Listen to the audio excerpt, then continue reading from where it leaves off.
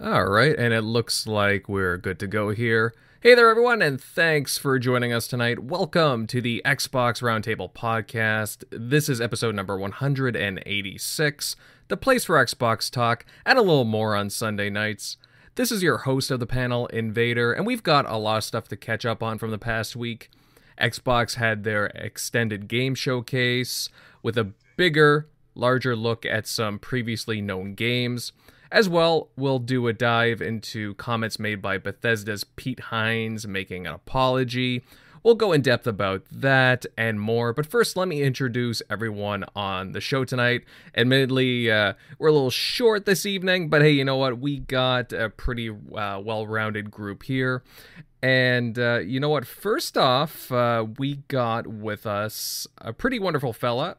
He's from the Primetime Gaming and Gaming Beyond the Dark shows, pretty well-known shows there in the Xbox community. Please welcome with us Mag, the middle-aged gaming guy. How you doing, brother? Yeah, well, I'm great. Invader and Centurion, guys, we're going to have a great show tonight. Yes, I'm the middle-aged game guy. I am here. I'm excited for the show. We got a lot to talk about. Post E3 madness is still going on, and we got some great topics, so let's get right into the show. Damn, love that energy, brother. And before I forget, happy Father's Day out there to all the wonderful dads tuning in tonight. I know everybody's, a lot of people have been out, with their families today and, having the barbecue on and so on, catching a bit of that sun. I just hope everybody's been having a good time today. And it's just really great to have you all here with us. Next up, I will go on to, the other member of the TXR crew for this evening, Centurion buddy. Hey, what's happening? What is up? Oh, man, it is Sunday night. It is time to talk about games. There may not be too many of us here, but don't worry. There is always my other half here, always able to help me kind of fill in. And yes, I'm talking about I have an alter ego. No, I'm joking. Or what are you, Batman or something, Centurion? Yeah, I'm Batman. No. Well, I will never forget about that one time I turned into a podcast and some crappy gamer was trying to pretend they were someone else that they were not. No, I'm not going to be that guy. Nope. Wait, do you say crap gamer or crappy gamer? Just to make sure. Well, I didn't want to just directly say his name but Hey. I would never forget the day I tuned in and he was pretending to be I forget the name of it. It was like some alter ego that he was just trying to almost trying to have like a Robert Downey Jr. moment. That would be the best way to describe it. Oh man, too good, buddy. Let's see, we got everybody piling in here. Percolator 9000. Hey, buddy, thank you for joining us. Hey, what's up, Perk? We got Pang and 911. Hey, buddy, how you doing? Reign of the Third Eye. Yo, back, brother. PyCon Fusion. That's pretty good. Oh, Pang, yeah, you've got the mostly a Canadian panel tonight. Yeah, two out of the three, two. Yeah, right. That's kind of unusual, kind of different, but hey, it works for me. And yeah, you know what? I cannot wait to get into the show. Reminder, guys, you can find the show on a variety of podcasting platforms. We got Apple Podcasts, Spotify, iHeartRadio, and a number of others. So if you'd like to, listen a little off-platform besides YouTube and so on, you prefer just more audio instead of video, then definitely check out TXR there. We're available everywhere, so give a look. All right, guys, let's kick things off by talking about the Xbox Extended Game Show. We got a more in-depth look at some games coming out soon, such as Forza Horizon 5 and Psychonauts, as well as some teases for Hellblade 2 and more. Now, let's go around our small panel tonight, and I'll start off with the guest. Mag, buddy, did anything catch your eye in the showcase at all? Now, are we talking about the E3 showcase, or are you talking about the extended one after the fact? The extended one, the one that they had after the fact, yeah. Well, the thing is, when I would have to say Hellblade, and the reason why is because we didn't see Hellblade at the main event, right, on the E3 on the Sunday. Mm-hmm. So that to me was more enticing. So obviously I wanted to see more about Halo. I wanted to see more about, the multiplayer, what was going on with the games that they did show, because they basically just did like a bit of it was, well, not really a tease. I mean, there were trailers and stuff like that, but no deep dive. So yeah, we knew what was coming with those, right? We're like, all right, they're going to show us a couple of modes. They're going to show us a couple things, whatever. And by the way, Paris, who I spoke to a couple days ago, did a great job on that show. It was fantastic. What an amazing host that guy is. And anyways, on top of that, the thing is they didn't say anything. I mean, Phil mentioned it when he came out at the end of the E3 presentation. He's like, we haven't even talked about Hellblade 2. We haven't even talked about Avowed, and we haven't even talked about Fable, whatever. But then when they did that little a bit of a deep dive on Senua's Saga, I almost called it Senua's Sacrifice, Senua's Saga, and it was really cool to see what they're doing. And the thing is, you could tell, like, from the first game that was like a $10 million budget game, and now you've got this one, and you could see that these guys are putting in God of War money into this. You know what I'm saying? They're putting in Last of Us 2 money into this. Ghost of Tsushima. Basically, what I'm trying to get at is they're putting in Sony money into this, right? This is going to be a Hollywood production. And the more I saw, and they're showing like the close, not the closed caption. What the hell is it called? The mocap, sorry, the motion capture stuff, and they were showing like some of the battle moves. And by the way, there was also, did you notice that she even did a couple of moves with no weapons, right? Yeah. So I'm like, I'm thinking, so now this is what piqued my interest, is that the reason why I was so excited and what my highlight of the extended show is that my imagination starts going wild. So now what I'm thinking is this an AC Valhalla type? Is this a God of War type where it's like a semi-open world? You know what I'm saying? Like more of like a smaller map, that kind of thing. What are we looking at? What, like, is it going to be a soft RPG? Is it going to be a heavy RPG? You know, like an Elder Scrolls or something. I don't think it's going to go that deep. I think it's going to be more of an action adventure with, like, I'm thinking it's going to be more like God of War. And why not? You know what? Why not? Like, imitation is, damn it, I forgot the damn quote. But you know what I'm saying? It's what is it? Imitation is the finest form of flattery. Yes. Excuse me. Yes. So there you go. And sorry, I had too much barbecue today at the Father's Day thing. All the red meats got my brain going crazy. Anyways, imitation is the finest form of flattery. And why not? Why not go for a game like that? Why not? I'm not saying it has to be exactly like that, but you could see it's heading in that sort of direction. You know what I'm saying? So that because it really captured my imagination, I was interested to see where this was going to go. So anyway, that's my long story longer. That was my pick for the my favorite highlight of the whole show, only because it sparked my imagination and made me run wild thinking of what this game in its final form is actually going to look and play like. Mm-hmm. Yeah, and it's really interesting that you brought up Hellblade 2 as well, because when they showed it, it had a really detailed segment to it, and like you said, it showed off, like, it gave some hints at some stuff we can expect. It's still pretty early on. Obviously, the past year or so, things have been kind of strained development-wise.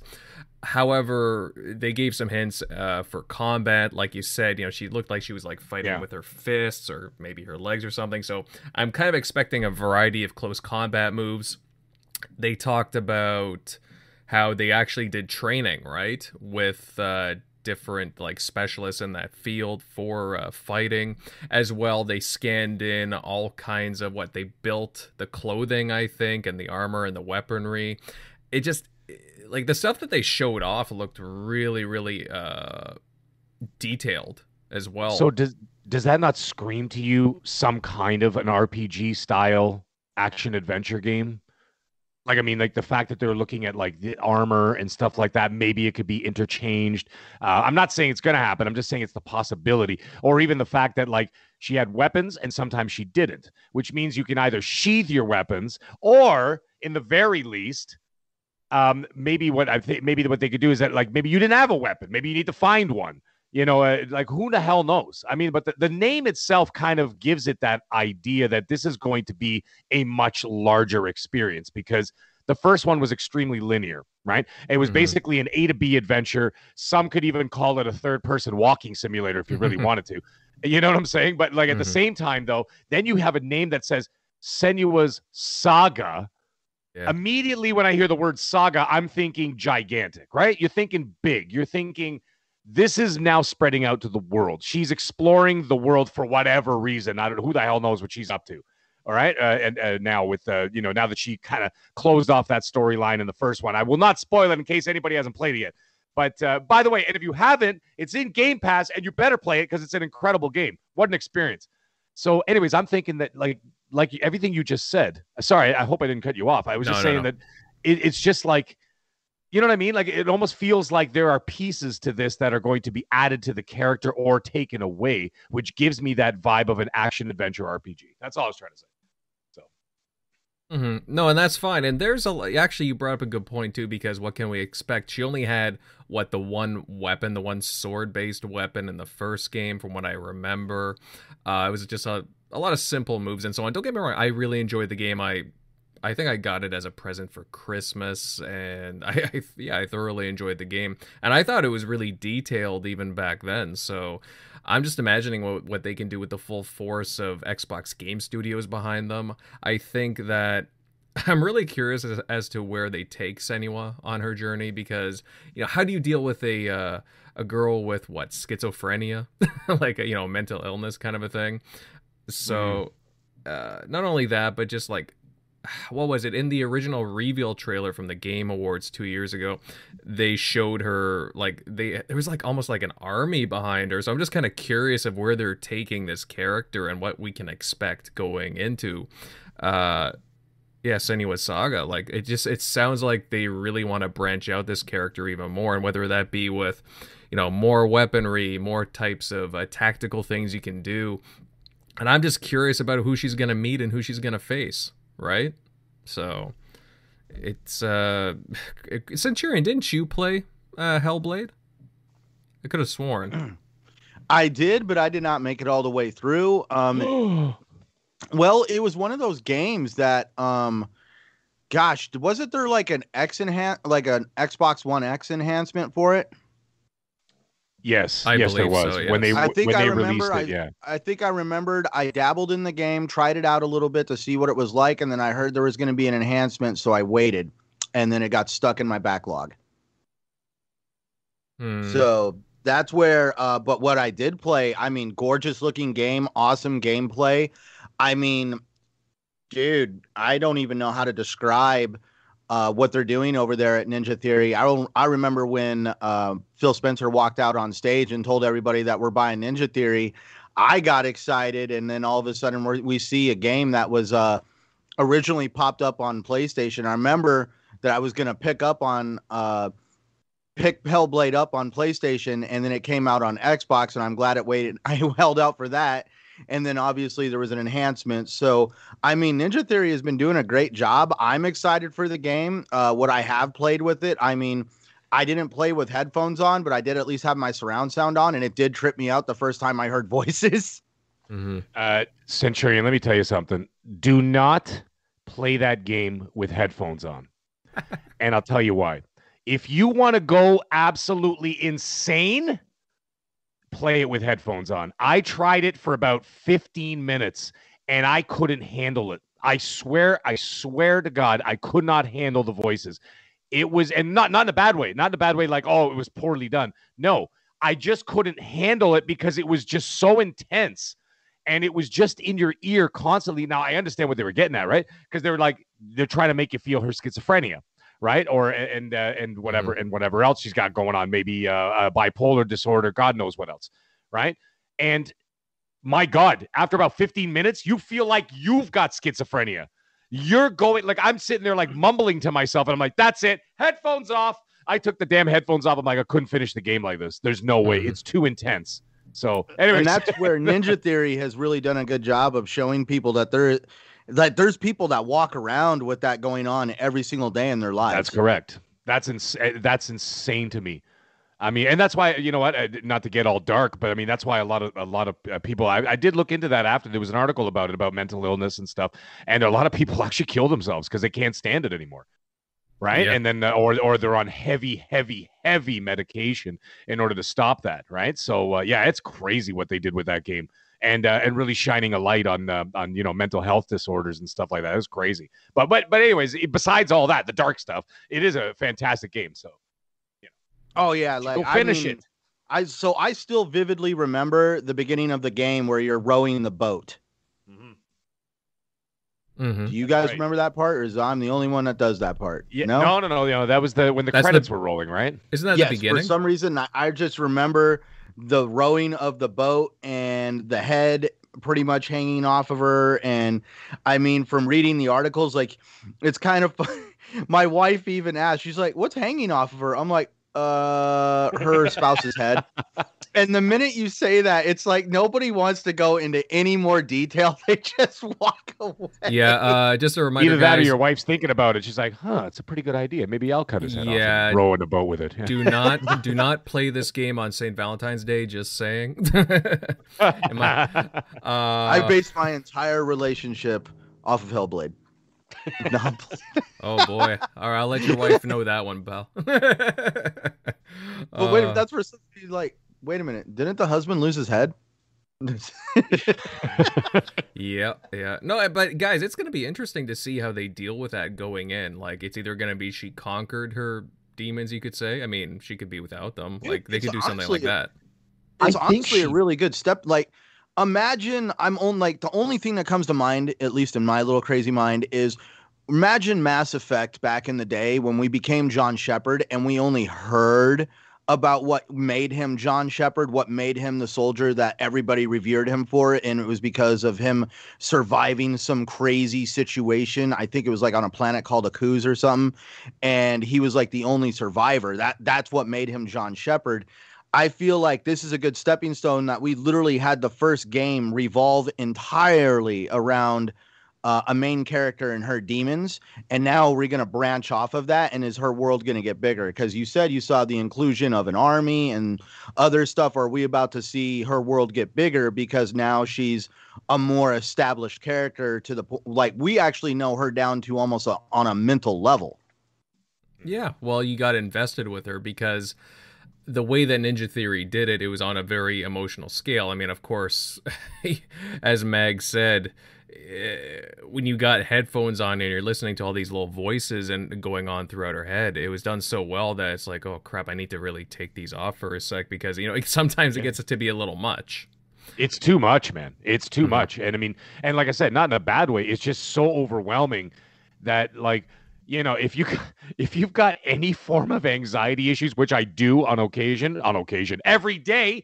But anyways, the thing is, oh my God, it was making me anxious to the point where I'm like, I can't do this anymore. Like, I can't do this. And I mean, I barely got through the game as it was because it was so like bothersome. Like, you know, just trying to get through this very difficult story, not difficult game, difficult story. And, but you know, the thing is, someone in the chat mentioned it too, actually just a minute ago. It said basically that she did conquer this, you know, and this journey that she went on was part of the closure of what she needed to, you know, maybe process her grief or whatever, right? So maybe that was what happened. And now she's kind of conquered it. And now something else has obviously happened in the world. And I think that they're calling upon her, or maybe she's, you know, maybe she's taking it upon herself to be like, I have to be the one to save our people or whatever, right? So I think they're moving entirely away from that first story. I think that first story is sort of like, that was the, you know, kind of like what Century was saying there, like almost like that's the origin story, you know, and that was like where she got where she is now. So now I think when we see her in the second, I was about to say film, when we see her in the second game, is that now we're going to see her in all her glory. You know, she's going to be that one standing on top of the pillar now because now she's conquered this situation and this is what you're going to see moving forward. And maybe a trilogy out of it. Who knows, right? Oh, well, I mean, if there's a second game, most likely, I wouldn't doubt that if there'd be a trilogy at some point. I like how he talks about the anxiety of the things that would go on in the game because of her insanity. Did anybody play the Nintendo GameCube game back in the day, Eternal Darkness? Oh my God, no! I know about it though. I know about it. That is, it's like, imagine the anxiety of having a cockroach run across your screen.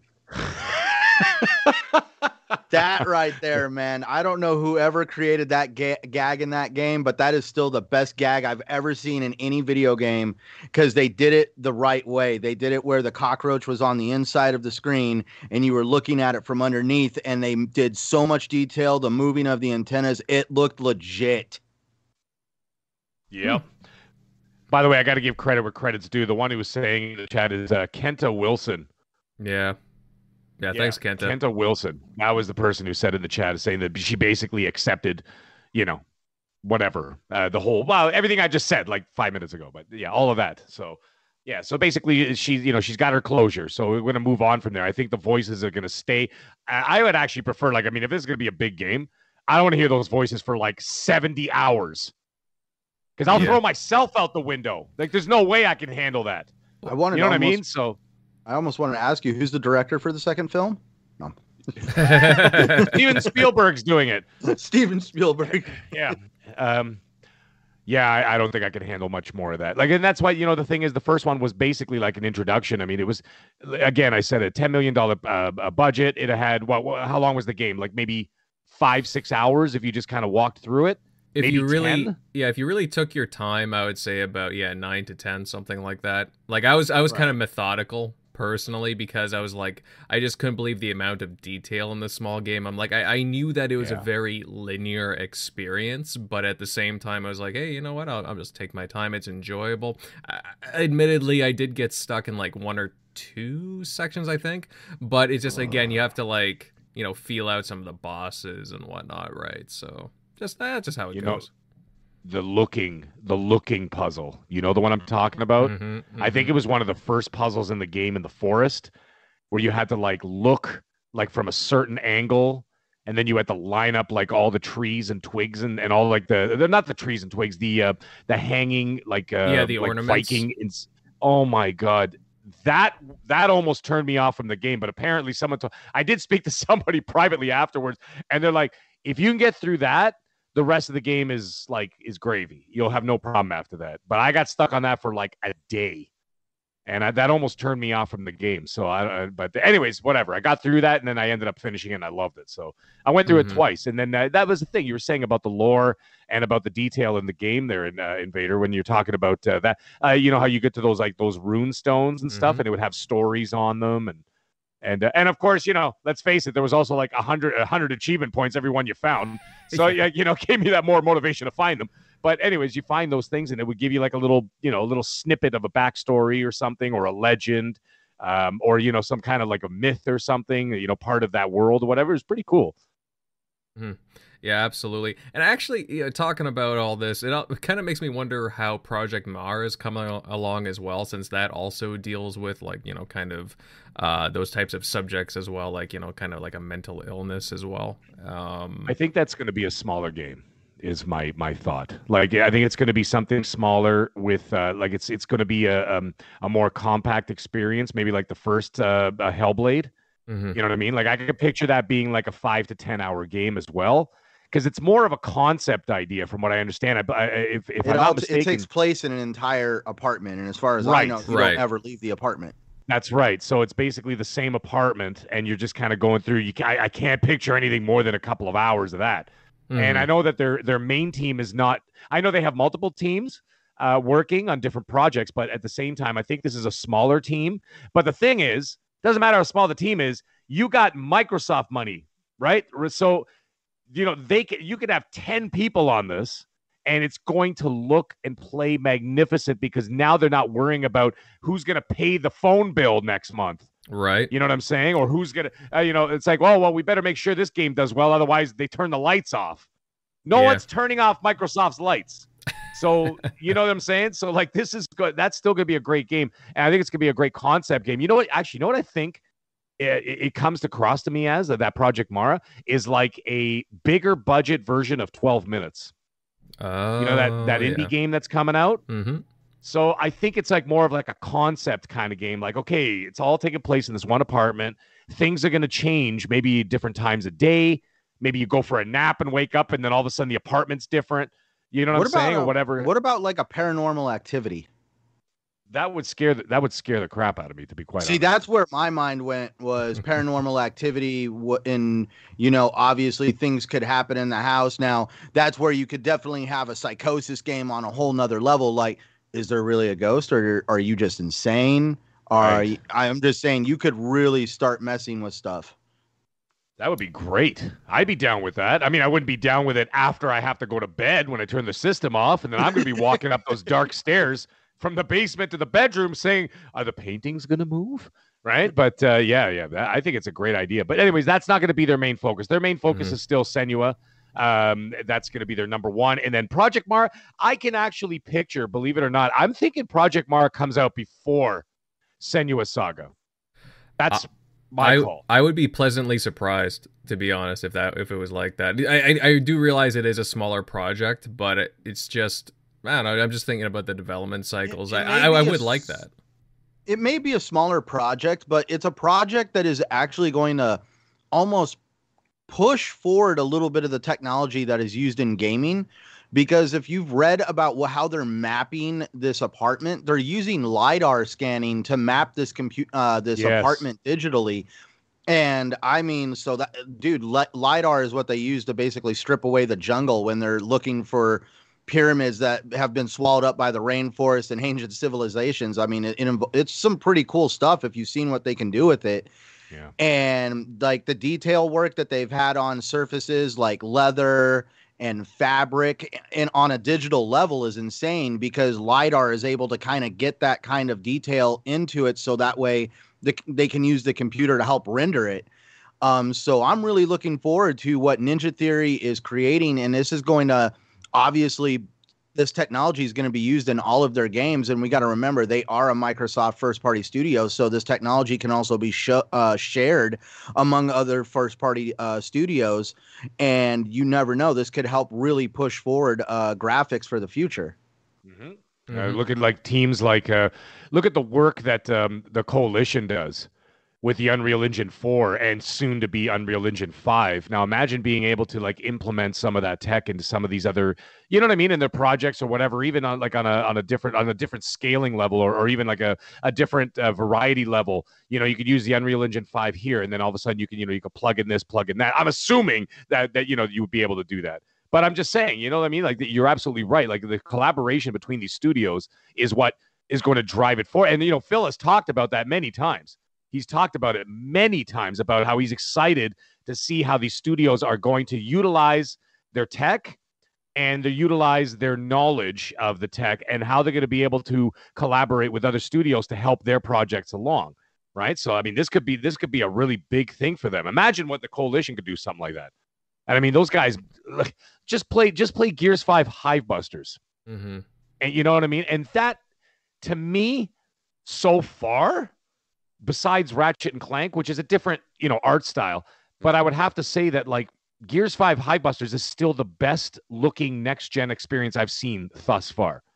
I'm talking about games that are already out, because I mean, I'm not going to include like Forza Horizon 5, which I thought, when I was watching it, I'm like, okay, why am I watching a video of Mexico? What's going on here? And then I saw Cargo through it, and I'm like, holy good God, that's the actual game, isn't it?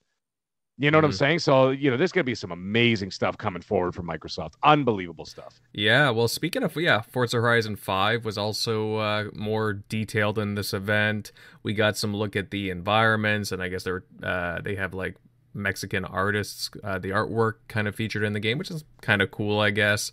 But the world looks, again, very detailed. It looks good. They talked a lot about the event lab feature, creating all kinds of crazy custom games, and it just it looks good. I'm looking forward to it. What else? We had Tim Schafer talk about Psychonauts 2. That'll be coming out, I believe, at the end of August. And he was going on about the various concepts in the game. Anybody here looking forward to that? Psychonauts 2?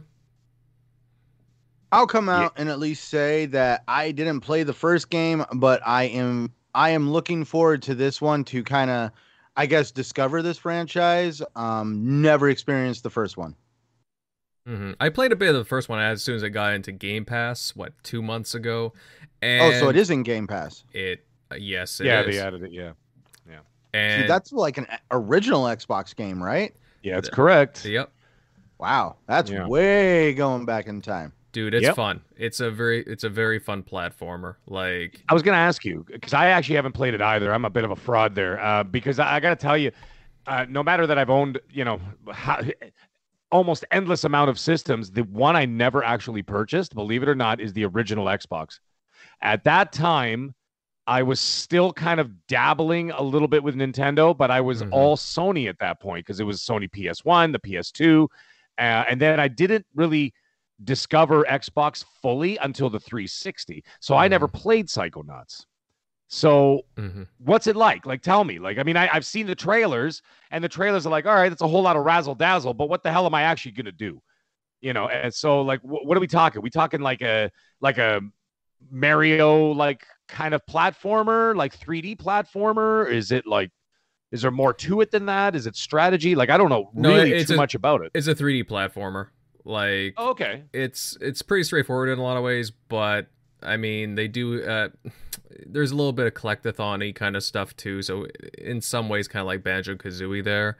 Actually, Psychonauts is kind of an interesting one because as far as I remember, it was originally supposed to be an Xbox, original Xbox exclusive, but then there was some stuff that happened between like Xbox and Double Fine. I don't think they want to publish the game, so Majesco ended up publishing it, and then the game didn't end up doing so well. It's one of those games that are known as a cult classic, I guess, in the gaming sphere. Yeah. Well, Tim Schafer did not have a good relationship with the previous Microsoft brass. Yeah. And I know that as a fact that they were not friends. And because of that, I could see like a little bit of friction there. But like now, but I do know that like Phil Spencer, on the other hand, and Tim Schafer are actually really good friends. And they've been good friends well before the acquisition. You know, so this is obviously a match made in heaven here, right? So, and you know what the thing is, Tim Schafer's got a lot of respect in this industry. A lot of people love the work that he does. He doesn't release a ton of work, but the stuff he does is very interesting, and it's very original. You know, generally speaking, like even just the writing, the humor, the pacing of his games. I mean, there was that one with Jack Black. What is it? Brutal Legend came out. You know, that was interesting. And then, well, like I said, I never played Psychonauts, so I'm kind of frauding out. But you know what I'm doing? I am literally watching the Psychonauts 2 trailer while I'm talking here. So I got it on I got a third screen going here, and I'm trying to check it out. The trailer is very colorful. It definitely looks like a platformer that at least I would enjoy. Yeah, and apparently Jack Black's in the game too, supposedly. Oh no, wait. Well, I know he has a song in it. Oh, I thought he was. Well, I could be mistaken. I could have sworn he's in the game as something, but I have to look deeper down. I just remember some kind of advertising or marketing with him in it. So, well, he's doing the theme song. I know that because I actually saw the video of him going into the studio and recording it. And you know, he was doing the same old like Jack Black kind of stuff. You know, like with the goofy voice and stuff. You know, and he's just like, Psychonauts 2, and he's doing all that kind of stuff. And I'm like, okay, doing the Jack Black shtick. I get it. So, but yeah, so he was recording a new song just for the game. So I'm like, oh, that's pretty cool. So, but anyways, I'm watching this. I got to tell you, I'm watching this trailer here. And it looks pretty damn good. I mean, when we get this final product, I'm not going to say this because it's going to be controversial because I don't think there's, like, honest to God, I don't think there's anything I've seen on a 3D, like, animated platformer anything better than Ratchet and Clank Rift Apart. I mean, that's like the gold standard now. But I mean, this could definitely give it a run for its money from what I'm seeing here. You know, I mean, it looks like it looks like it's playing like a Super Lucky's Tale kind of deal, right? Like a bit of a pulled back camera, sort of 3D action, sort of platformer. You're right. Looks pretty wild, man. I'm in. Yeah, and because of Microsoft's funding and backing, I believe they're able to put more content into the game because of that. I think they're able to put in another stage or two that wouldn't have been able to get done. Right. So sure, because they have the money. You know what I mean? Like if Double Fine is like, well, you know, I got these ideas, but you know, we're on a budget here, right? And I understand, you know, Microsoft's not, you know, Mr. Moneybags where they're just throwing everything at them. They obviously give them a budget too. But I could bet you, you know, dollars to donuts that a Microsoft budget is a hell of a lot bigger than just a Double Fine budget on their own, right? Yeah. So they're probably like, yeah, finish the damn game. If you got extra levels you want to put in there, but you couldn't afford it, put it in there. You know what I'm saying? And I just saw a little scene, by the way. I saw a little scene of the dude there walking through like a forest area. And I was just like, holy moly. Okay, never mind. That is starting to look, what I'm seeing here, it's starting to look Rift Apart level. Maybe not as, I don't know, man. It looks pretty damn good to me. Yeah. Looks like there's a, you know. I'm not going to get my hopes up, but I'm just saying, like, it looks, I'm not going to put a lot of, like, stress on the game. All I'm going to say is, It looks like a lot of fun, and I'll just wait and see what we get there. Again, I think it comes out like the last week of August, so hopefully they show more, and it's on Game Pass, so all the more incentive to play it. Exactly. I mean, if you got Game Pass, and I honest to God, I don't want to get into that whole thing, but I mean, if you don't have Game Pass by now, and you have at least the avenue to play in the Microsoft ecosystem, whether you have a PC, whether you have xCloud, whether you have whatever, I don't know, or you have any form of Xbox. If you don't have Game Pass by now, I don't know what the hell you're doing. Because, I mean, what they showed a week ago would rack up somewhere in the range of like $800 to $1,000 worth of games that you can get within that time frame is about $160. Yeah, from now until the end of next year, you're talking like $160, give or take, maybe a little bit more. Okay, for like $800 to $1,000 worth of games. You got to be out of your mind to not get it by that point. But yes, you're absolutely right. The fact that it's in there, we're going to be able to play it. I mean, look at the summer already. In 2 days, we've got the Pirates of the Caribbean expansion coming up. By the way, if anybody's curious, it's actually, you could play it all single player. You do not need to squad up with people and all that stuff. So you can actually play like the story with Captain Jack Sparrow and whatever and the other characters. You could just do it solo. And then what else we got coming up? We got the Ascent coming up at about. Can I add on to that real quick? Yeah. I would just love to play that by myself, but then we would have a Hellblade situation. My head would be on my wife's hip. Well, then get her to play with you. No, that's the thing. That's actually as soon as it comes out, I am playing it. But me and my wife are doing it together. Perfect. It comes out Tuesday, by the way. Some people got early access. I was not one of them. I don't know why, but I did not get it today. But I wouldn't have had time today anyway. Like I said, it was Father's Day. I was busy. But either way, that, and then we got the Ascent coming up in a few weeks. Flight Simulator's coming up right after that, I believe, or right before. I can't remember which one comes first. I think. Yeah, they're both July, but I can't remember which one comes first, whether it's the Ascent or whether it's Flight Simulator. And then after that, you got Psychonauts 2, and then we roll into fall because, we got Back 4 Blood. There's still the possibility of Battlefield coming to Game Pass. It's a 50-50 shot, but it might still be coming there. We still don't know what's going on with Dying Light 2. Right? I still think Dying Light. I'm standing on that hill. I'll die on that hill. That Silent Hill. That Dying Light 2 is going to be going day and date in Game Pass on December 7th. And the reason why is because Microsoft dumped $50 million into production of that game because they were in development hell and they couldn't find the funding to finish it, and they needed to polish the game, and they were having troubles financially. So Microsoft swooped in there. Not only they bought the marketing rights, and they put $50 million of their own money into the production of the game. If that doesn't scream Game Pass day one, I don't know what does, but they haven't announced that. So I think that that's one of those cards they're holding near and dear to their chest until Sony does their game showcase later this summer. I guess so. They're going to wait for Sony. I guess we'll find out at Gamescom, right? Or I think so. So we, with the Game Pass, I didn't want to get off in a whole side, whatever topic about Game Pass. But I mean, we got something coming like literally every 3 weeks. Yeah, don't worry. I won't tell Noof. Oh, don't worry. I tell Noof daily, but I mean, I don't bust his chops about it. But I got to tell you, man, I'm like, he did admit it at one point. He's like, at some point I'm gonna have to get this. I'm like, yeah, as soon as you run out of money. I said, as soon as you run out of money, you're going to be on Game Pass. That's exactly what's going to happen. I said, one day it's going to happen, and then you're going to be like that moment in Beetlejuice where he just comes and sits down next to you, looks over at you, and it's like, "What's up?" Exactly. And it's like, you know what, Noof? You can play all those games for $15. I hope you're listening, Noof, at some point. Yeah. So, Anyways, sorry, didn't mean to go off on that tangent. We were talking about Psychonauts. My bad. No problem, brother. It does look good. And Lady Foxfire in the chat. Hey, Foxy, how you doing? That was a great video you did earlier, by the way, talking about E3. Can't wait to see more content from you, sister. She says it's going to be another fun game, just like Super Lucky's Tale, but way bigger. Wonderful. So wonderful.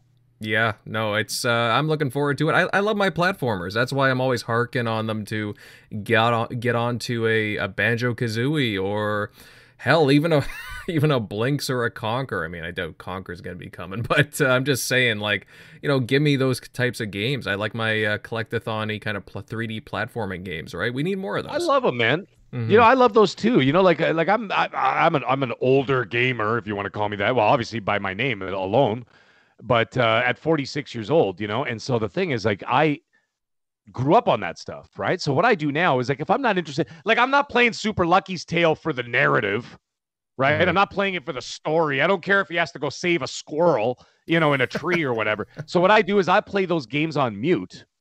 And when I'm having like one of those days where I'm like, you know what, tonight's a podcast night. So what I'll do is I'll sit down, I'll put the game on, mute it, and then I'll play it muted, and I'll listen to a podcast while I'm playing like a 3D platformer, just like you said, like a collectathon, something that, and just like have fun. You know what I mean? Go around, explore, jump, from platform to platform, do this, do that, and it just brings you back. You know what I mean? I don't know how old you guys are, but that's what I grew up on, right? I mean, that most of us in our 40s anyway. Well, Centurion and I are the same age, and we're both 86ers, to give you an idea. So, okay, yeah. So you're the same age as my younger brother. So yeah, you guys are in the 30s. So yeah. Yep. All right. So you were still there. The 90s was still all platforms. There's a lot of Earthworm Jims and stuff in there. Yeah, he was a very... What's Earthworm Jim? No, I'm joking. Come on, man. Earthworm Jim. He's a very groovy guy. Come on, dude. He's groovy. That's awesome. You know what? If they're going to bring back a 3D platformer, bring back Earthworm Jim and Gecko, please. Oh, what is it called? Gex. Gex. Okay? That's a 3D platformer I want to see. Somebody pick that up. Whoever's listening.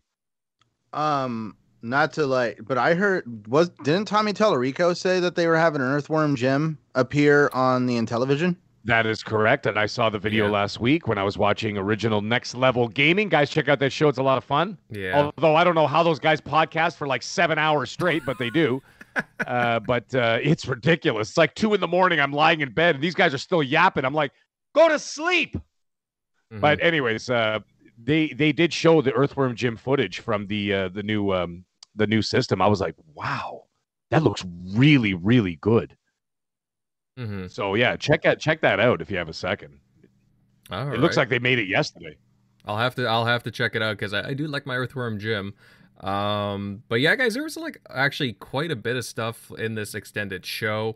I don't know if you guys caught it during the Summer Game Fest, but there's actually an announcement for a game called the Anacrusis. I know, kind of an unusual name, but right now it's an Xbox exclusive, and it's a 4-player co-op shooter, and it got an extended look during the show.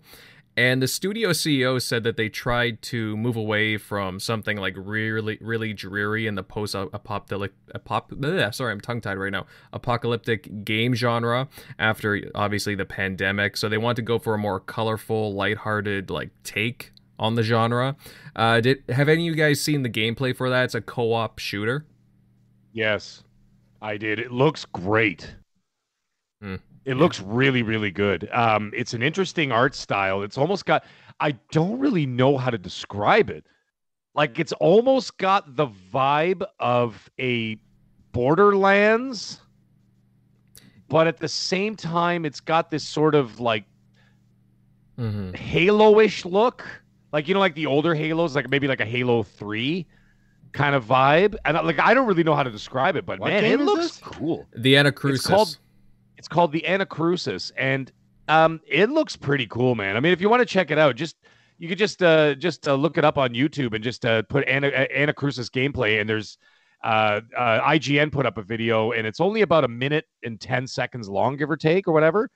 And you can watch some gameplay. Man, it looks really good. Now, the thing is, Invader, you're saying, is it a Game Pass game? No, is it day one? I'm pretty sure it's a Game Pass game, and it's coming out this summer sometime. I think July. Jesus. Yeah. We have jobs, Microsoft. Well, that's like, the thing. But they have no games. Remember? Yeah. Sorry. Now that I've seen the images of this, I know what game you're talking about. For a second, I totally forgot the name of this thing. Well, to be fair, there's been a lot of games announced, and right now those indie games are really, in my opinion, they've been knocking it out of the park. Some of these announcements, some of these games that Microsoft has partnered with for the Xbox Series consoles to go into Game Pass, it's unbelievable. Like, this is really cool. Like, I really like these co-op shooters and stuff. It's fantastic. I said last night on the Shop podcast that I really hope at this point we're going to start seeing some indie developers and basically developers that are not under a first party studio umbrella from any of the brands. Some of these guys are going to be able to push the limits and blur the lines between, in my opinion, AA and AAA. Mm-hmm. Yeah. Yep. I mean, they're impressive from what I'm seeing. Like, even a game like Tunic as well. Like, you look at a game like Tunic, this I'm going to keep calling it Anacrysis. Anacrusis. It's such a difficult. It doesn't roll off the tongue nice. Hey? Did you say Annie's having a crisis? No. Yeah, Annie's having a crisis. That's what I'm going to call it from now on. I'm having a crisis. I can't say the name properly. Anacrusis, games like that, games like Tunic, they look remarkable. Even the Falconeer, these games. I mean, if they get support, and that's what it is. That's what it's all about. In the end of the day, when you're talking about these indie developers or whatever, you got to think that at some point, Naughty Dog was that. You know what I'm saying? Sony Santa Monica was that. The Coalition was that at some point. 343 was that at some point. Whatever. You know what I'm saying? Like, all these companies, Bungie, everybody. I can name a million companies. But they all started out with like a dude sitting in a garage with a laptop. You know what I mean? Or like with an Apple II from like 1985, and he's sitting there trying to make it, and he had these ideas. This is where you get these people from, and you nurture them. You nurture their growth. You nurture their imagination, their thought process, where they want their storytelling, and that's where you develop these big names from. And that's where you start. You start from a Beeps and Boops to Last of Us 2, all right, or Gears 5 Hivebusters or whatever.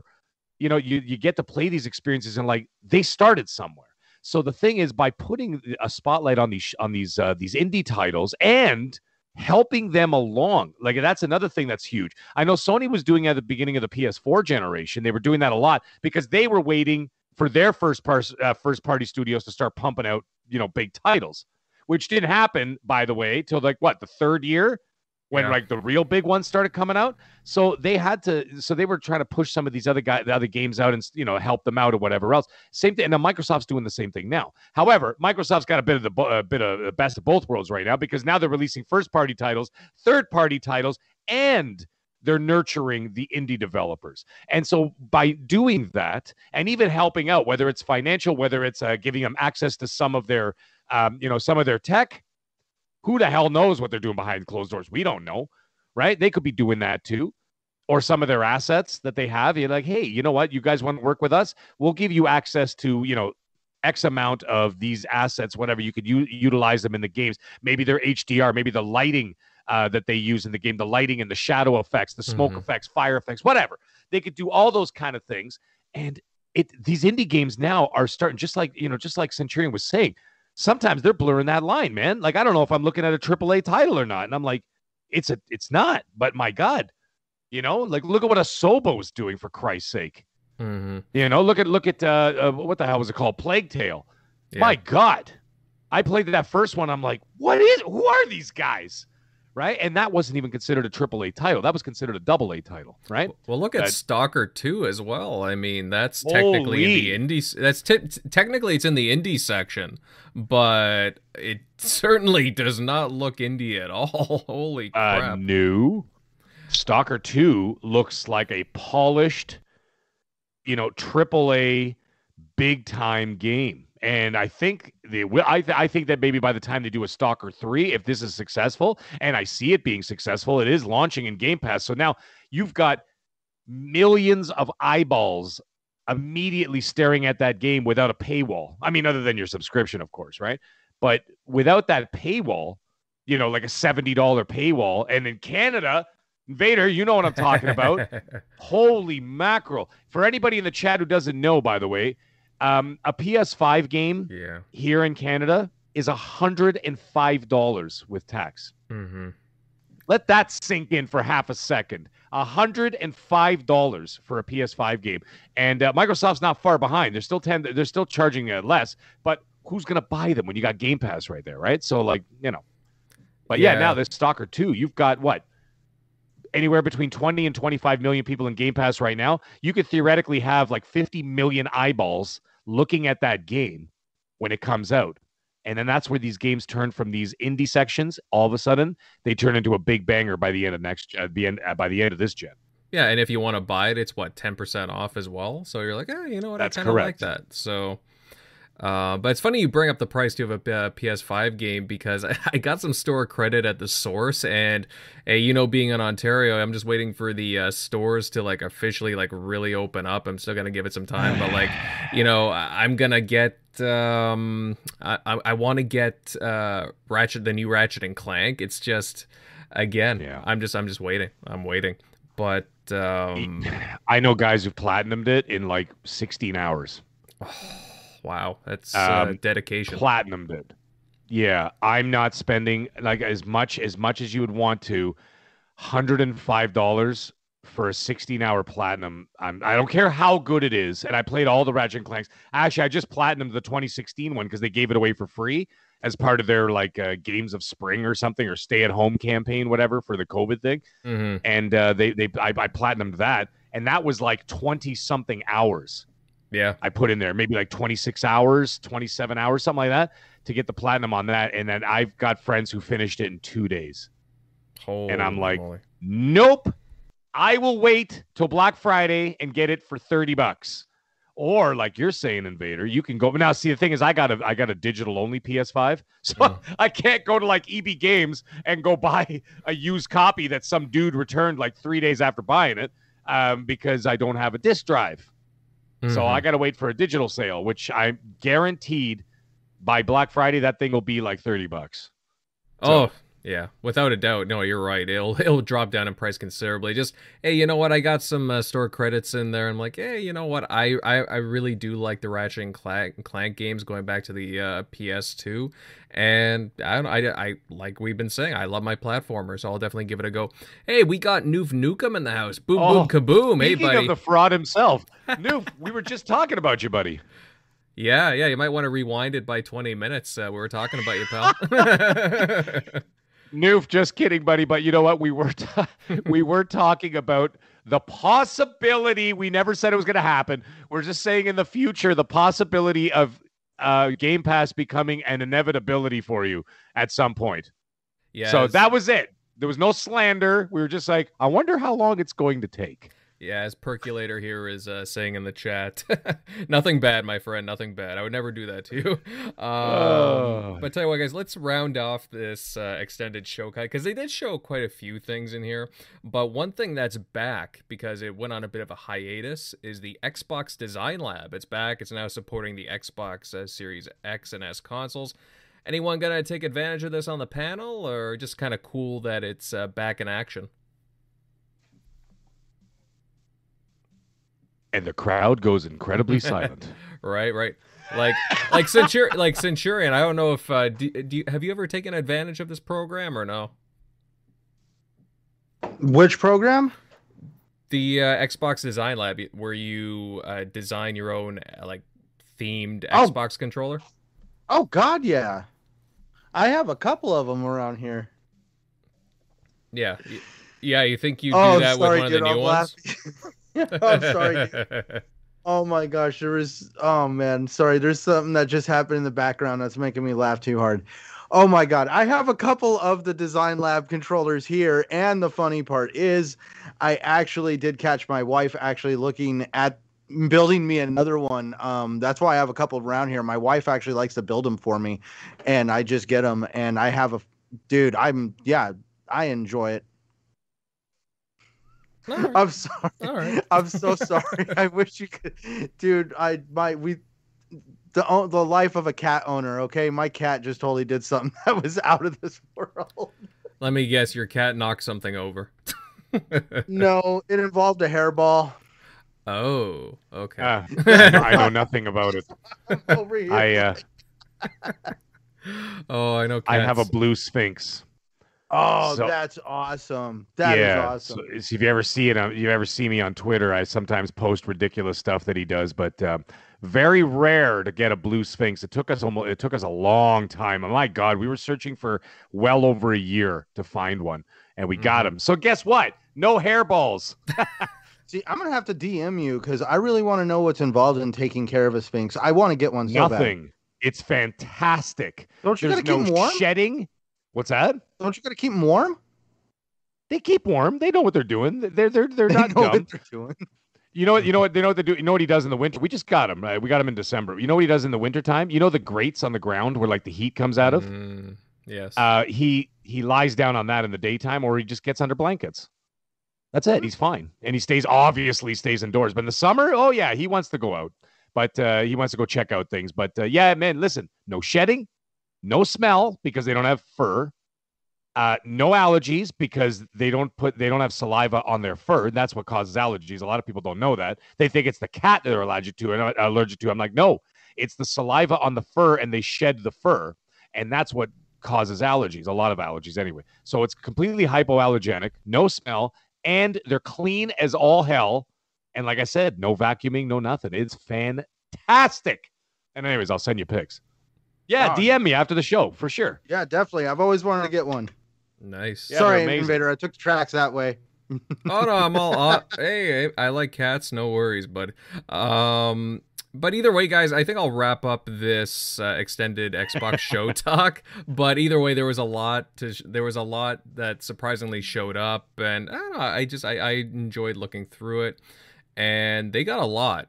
They got a lot to show, and I get a feeling we're going to be seeing more in the coming months too, because they definitely held back, I would say.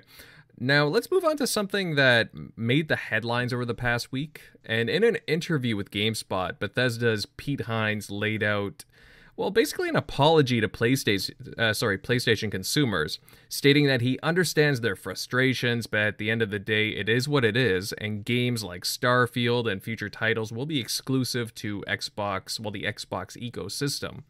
Now, Centurion, I'll throw this over to you first because this whole topic of exclusivity has been talked about, well, a lot since the whole ZeniMax purchase. Was this apology really necessary? I mean, considering most of us just kind of figured that the future game titles from Bethesda or all of the ZeniMax studios would be only coming to Xbox? I don't think it was necessary at all because I'm just going to say, where's my apology letter for Spider-Man? Where's the apology letter for other countless exclusives that other companies have had over Xbox? I'm just saying it's really interesting. The only other time I could think of an apology has been issued for an exclusive game is centers around an Xbox exclusive, and that was Rise of the Tomb Raider. And that's when the gentleman over at Square Enix came out and gave an apology and let everybody know that it was a 1-year exclusive. So I really don't feel that an apology was necessary. Maybe he wanted to do this and explain that, for his own sake, this is just how things sometimes happen. And man, I hate to kind of just steal from another cheesy line, man, but this is just how the cookie crumbles. This is just life. Companies get bought out, things change, nothing's really set in stone. And really, I just don't really see how somebody is responsible for, like, it's not like Pete Hines could have came in and said, no, we got to make sure that all our games end up on other platforms. We cannot allow Xbox to buy us. Like, could he have really stopped that? Well, I mean, it's just kind of weird because for example, Sony bought Insomniac, 2 years ago? And, I just automatically always thought that Sunset Overdrive would just be exclusive to them, right? So I just had to live with that. That's just like you said, the way and that I the don't cookie recall crumbles. getting my email from PlayStation saying we just bought Insomniac, and we apologize that we now own. Uh, oh my God, what is the game? You just said it too. Sunset Overdrive. Sunset Overdrive. And I'm actually honestly expecting Sunset Overdrive 2 to pop up on the PlayStation, maybe just out of spite. Well, I think there was a little bit of teasing going on with Fizzy, if I'm not mistaken, too, in some of the advertising recently. So, and they did, I do believe they trademarked the name too recently. So I would not be surprised if we saw a Sunset Overdrive 2 sometime in the near future. Over at Insomniac, they already had like the script made. They already knew what they wanted to do for the game. They just needed somebody over at Microsoft to pull the trigger, and regretfully, that was never done. Yeah, that was probably one of my most standout titles early on with the Xbox One, that and Rise. But I mean, we could go into that all day. Right. But it's actually honestly a really great example, a much better example that I could probably ever come up with of anything else, because it's literally a prime example on the PlayStation side of how PlayStation came in and bought a company, regardless of the fact that Insomniac Games, it was inevitable they were probably going to be a PlayStation studio, but they did have dealings with Microsoft and created Sunset Overdrive. But by PlayStation officially buying them, it became an exclusive franchise for them. And this is the same thing, but on a much larger scale with Bethesda. And does it look like we have a bunch of fans out in the, well, I don't know. We could probably see a lot of people lose their mind on the Twitter streets if they did come out and say there's a Sunset Overdrive 2, that it's exclusive to PlayStation. Oh, that'd be the biggest piece of ammunition you'd see everybody running around with on the PlayStation side. Mm-hmm. Like, I do understand in the way that, again, Bethesda, ZeniMax, there's a lot under the Bethesda umbrella that, again, you would automatically, talk about multi-platform and whatnot. But again, when there's this immediate purchase, I keep saying this, like, I'm going to sound like a broken record for almost a year now, but you would not spend $7.5 billion just to keep it on your content, these IPs, on a competing console maker's platform.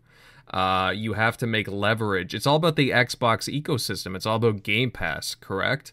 So moving forward, I mean, games like Starfield and then these other cherished franchises under the Bethesda umbrella and more, they're going to be, again, they're just going to have to be associated with Xbox going forward. That's just how it is. As soon as I heard about the purchase, I'm like, those are Xbox titles now. That's just kind of how it goes, unfortunately. I mean, does it suck that, yes, they're locked to like a certain ecosystem? Yes. But at the same time, it's not like you can only play them on the Xbox console. You can also play them on PC and cloud streaming. So it's not like there aren't options, correct, Centurion? Oh, yeah. No, there is plenty of options for any consumer to play a game on the Xbox ecosystem wherever they feel most comfortable. Like you were saying, PC, console, cell phone.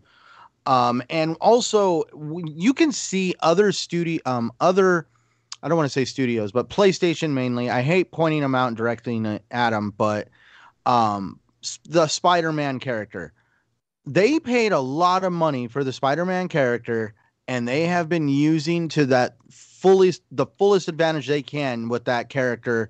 I mean, Spider-Man has no way of really ever appearing on a Xbox console in any real serious shape or form manner right now. Mm-hmm. Yeah. And that's the thing too, because a lot of Xbox fans were like, well, why can't we have Spider-Man? And I say serious because I know he's been on I think Marvel versus Capcom or stuff like that, but we're talking like an actual game where he's like a central character almost. Mm-hmm. Well, again, there's complications, I suppose, coming from, again, Sony Pictures, like in the grand scheme of things. They're leveraging their deals with Marvel, and really it's smart by them to be able to do that. Well, see, now I'm kind of curious on how this is going to work in the long run, because we now see how Microsoft Xbox is working with Disney. We got Pirates of the Caribbean and Sea of Thieves. And I'm wondering what kind of relationship this is going to bring for my Xbox, because now they they're working with Disney. Does this mean they get to use a Marvel character themselves? Or does this mean this is going to possibly make it to where Disney's going to reconsider how they do things with Sony because Xbox is just way more flexible and easier to deal with? Well, I think they're going to be, I mean, who knows really, but I could see them leveraging more, and the rumors kind of hint towards this too. LucasArts properties. And then you look at Indiana Jones as well. That's a title that's very early in development. Is that going to hit multi-platform? I mean, granted, we don't know the specifics, but I mean, there's a big possibility that it could be Xbox ecosystem exclusive as well. And I do believe Indiana Jones does fall under what you would consider a LucasArts project. Oh, no. It is Lucasfilm property for sure. So I'm definitely looking forward to that game. I've seen some images popping up here and there on Twitter, and if those images are real, then I'm excited. Mm-hmm. Well, again, it's still very long. No, they development. It was concept art. Mm-hmm. But I mean, I just assume that like this stuff is going to be locked to the ecosystem. I mean, that's the beauty of like owning multiple platforms, right? So, you know, that you don't have to like go into these, you know, you don't have to get into these fits. It's like, you know, I have a PlayStation 5, whatever, Xbox Series console. I'm able to play these. It's, I mean, really not a big deal to me, but I mean, you know, it does force people to be like, well, you know, again, you have to make that purchase decision. I know a lot of people going, do I want a next gen console? Because again, I can't, where am I going to be able to find these Bethesda games? And I've seen a lot of people that I know personally, they're just kind of like, biting their tongue, and they're like, I'm going to have to buy an Xbox because, oh, I love Elder Scrolls and Fallout, and I want that next big Bethesda RPG, which is Starfield. And they're like, you know what, I'm going to have to do it.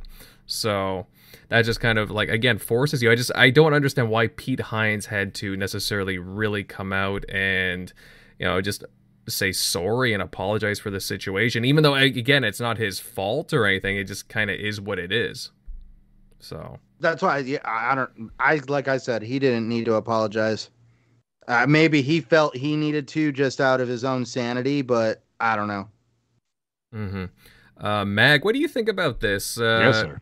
Did Pete Hines really need to apologize over this? I mean, I know a lot of people were kind of like, as soon as Starfield got the latest trailer for it, and we're seeing all, you know, these in-engine scenes, and then once the title appeared, you know, it basically exclusive to the Xbox ecosystem, people are like, oh no, and so on, and you had that confirmation. It's like, well, you should have known that it was going to be exclusive. But again, I guess Bethesda were getting dogpiled on yet again, and Pete Hines had to come out because of the, you know, I guess he's behind the marketing and so on.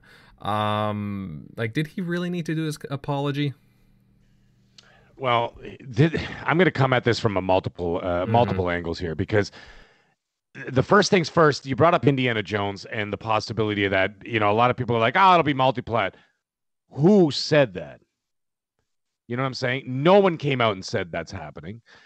And the interesting thing is that I understand the game is early in development, right?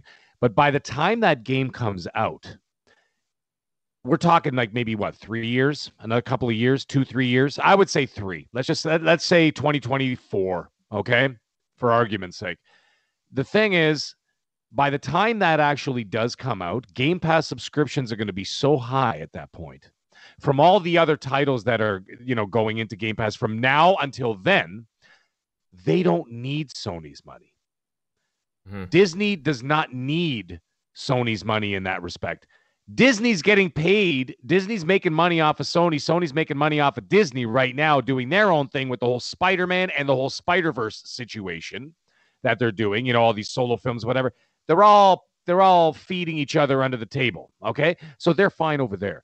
Well, by the time Indiana Jones comes out, you could have 50 million people, if not more, subscribers into Game Pass at that point. Who the hell needs Sony money? What are you going to do? You're going to sell an extra 4 million copies? What's that going to do? And the thing is, people say, okay, yeah, well, it'll probably sell more. But not really. Because if you actually look at the attach rate, like let's take like the PlayStation 4 generation, right? They had 120 million consoles out there. Their attach rate for the big banger exclusives was only 15%. 15%. I think it was a little higher for Spider-Man, but that's it. They didn't even crack 20% of their player base is purchasing those games. So therefore, you know what they were playing? They're playing Fortnite. They're playing Warzone. They're playing Apex Legends. Okay. And they're playing Madden and FIFA. Okay. So, and regular Call of Duties outside of the Warzone. Okay. So they're not paying for that. So what are they going to lose? Maybe 4 million copies, maybe 5, maybe even 10 if you want to get really adventurous. No pun intended with Indiana Jones. But anyways, the point is you lose that, but you're getting 50 million people in Game Pass. They don't need it. So that's why I just wanted to get that out of the way because you guys were talking about it. That's just my thoughts anyway. I don't think it's going to go. I don't think it's going to be multi-plat. I think it's going to be exclusive. People are going to have to get used to it. Now, in terms of that, now about this apology situation, I'll get into that in a moment. But the other thing is that it's interesting is that there's a paradigm shift happening here. We all saw it coming for years, and everybody else was just in denial. And that's what I feel. When in 2018, when Phil came out at E3 and he announced those 5 studios, that was the start of that was the big move. That was the Thanos snap, so to speak. Okay, that was the moment. Okay, and that's when it started to change. And that's when you're like, okay, these guys mean business. But everybody laughed them off. Not everybody, but certain people laughed them off. And then they kept doing it and doing it and doing it. Now, and then the Bethesda thing happened. And then look at what just happened this spring in Game Pass. Can you imagine if I went to you a year ago and I told you that MLB The Show, a PlayStation exclusive that's been around for however many years, 18 years, 19 years, whatever the hell it is, okay, was going to be day one in Xbox Game Pass, you would have laughed and hung up on me. There's no way you would have believed that would have happened. Guess what? Happened. Outriders, another one. Great game, by the way. I got 1,000 of 1,000 on it. I loved it anyway. I didn't have any issues with it. Day one in Game Pass. That's a Square Enix game. Square Enix is famous for doing business with Sony. All of a sudden, hey, man, whoever's got the cash, right? Now, and then anyway, back to the Bethesda thing. You got the Bethesda situation. Now that the talk is over, because that's what was happening. The last 3-4 years or whatever, right? They were talking and talking and talking and talking. We're going to do this. We're doing that. We're doing this. This is our game plan. This is our business plan. This is our business model. This is what we're going to be doing moving forward. Well, nobody thought of anything. Nobody thought anything about it. But you know what happened? Then they got punched in the mouth. And then when they got punched in the mouth, they went, ow, that's real. This is real now. You got your first punch in the mouth. There's going to be more coming. There's going to be a lot more coming. And so the thing is, people don't like change. They don't like seeing certain, they're like, well, we don't like it this way. Well, guess what? It's not always going to be that way. When I wanted PlayStation games, I bought a PlayStation. Okay, I'm not saying everybody has to be in the same vote as me, that I get everything day one. I get the consoles day one. I got the PS5 and 2 Series X on the first day, and I got a Series X, Series S a week later for my cousin. But anyways, I got those consoles, right? No problem. Not everybody could do that. I get it. But guess when I bought a PS4? 4 years after it came out. And I got it for like $200. Okay? And then I bought most of the games that already came out, like Uncharted 4, I got for like $15 because it had already been out for like a year and a half or whatever, right? And I played those games or whatever because I wanted to experience the PS4 generation. And I did so. And then, of course, by the tail end of the generation, I was paying full price for the games because there was no way I was going to wait for Last of Us 2. And there was no way I was going to wait for Ghost of Tsushima, right? So anyways, that's fine. Whatever. The point is, that's okay. But when it's reversed the other way, it's not okay. When they make it seem like you're going to get cooties from buying an Xbox. And here's the interesting thing. They're like, oh, I guess I got to buy an Xbox now. It's like, what? You make it sound like you're getting a disease. And it's like, you know what? It's an excellent system. It's like, here's the interesting thing, though. Microsoft is actually taking away that paywall from you. If you want to play Elder Scrolls in a couple of years from now, you don't even have to buy an Xbox. By then, the Xbox Series X server blade, or the server blades of the X Cloud are going to be run off the Series X. Okay? They don't need it. You won't even need an Xbox. All you'll have to do is buy a controller and have a smart TV, which a lot of people already have, and in a couple of years from now will be the norm. So you'll be able to see it on an app at the bottom of the screen, just like you would Amazon Prime, Netflix, blah, blah, blah, blah, blah, Disney Plus, and all the rest of them. Game Pass is going to be right there. You click on it. You're on the internet. Boom. There you go. You're firing off. You're playing the damn game. You got a controller with a Bluetooth attached to your TV. Done. So they removed that $500 paywall from you. So now if you want to play Elder Scrolls, you can play it on your phone, you can play it on your tablet, or you can play it on your PC, or you can play it on a TV, you can play it on your laptop. How many more options do you want? But on Sony, what option do you have? Go buy a PS5. That's it. So, you know what I'm saying? So maybe if that's the route that you want to go, then go buy yourself a PS5 and then use all your other supplemental technology that you've got around your house to play in the Xbox ecosystem. Problem solved. But the thing is, people don't like to see they don't like to see them doing well, right? And the other thing I was thinking about is that the people who are getting really salty about it is because let's not forget that Sony was trying to buy exclusivity of Starfield themselves. Yeah. And they were turned down because Bethesda said, sorry, we're being bought. Mm-hmm. That left a big gaping hole for Sony because I know that they were really pushing for that game. And that's a big salty point for a lot of people, right? So that's a big problem for a lot of people. So, there's that. There's always that little angle there. Now, the other thing is I saw a tweet from Pete Hines actually after the quote-unquote apology where he actually said, now that when you sit back and think about it, it's like, the way he said it the first time around, I don't think it really came across as like, well, I'm sorry, that's the way it is. But I think what was happening is that the media was kind of running away with it because they're looking for clickbait, right? And so now here, I'm going to read it verbatim. It's not very long here. This is from Pete Hines himself. He says, quote, I'm not apologizing for exclusivity. I don't have to do anything. Some of our fans are upset/angry, and I'm sorry they are. That isn't wrong or weird. It's acknowledging how they feel. That's it. That's my point. Mm-hmm. That was his tweet after the fact. So he basically, that's now when you read that in context from all these, I'm not going to say what I was going to say. I had to hold back there for a minute. I was going to say something pretty nasty about some of these media sites are running and they're trying to sensationalize a story in order to get more people angry and click on it because, everybody knows, well, at least up until this point, not really happening now. It's starting to shift. But negative Xbox news always got more clicks and more traffic. You go to YouTubers back in the PS4, Xbox One generation. What YouTubers were getting the most traffic? Anything trashing Xbox. You go to even like PlayStation channels. They weren't even talking about PlayStation. They would literally be talking about Xbox for an hour and a half. Mm-hmm. Why? Right. Because that's what everybody wanted to hear. And so some of these media sites are still hanging on to that, and it's not really doing them any favors right now. So there's that. So I'm not taking it as an apology, and I just that's the way I see it. I don't know. That's just what I see about this. Yeah, it's very easy for these media sites to do the runaway headlines and create the clickbait articles. I know a couple of people in the chat were talking about that.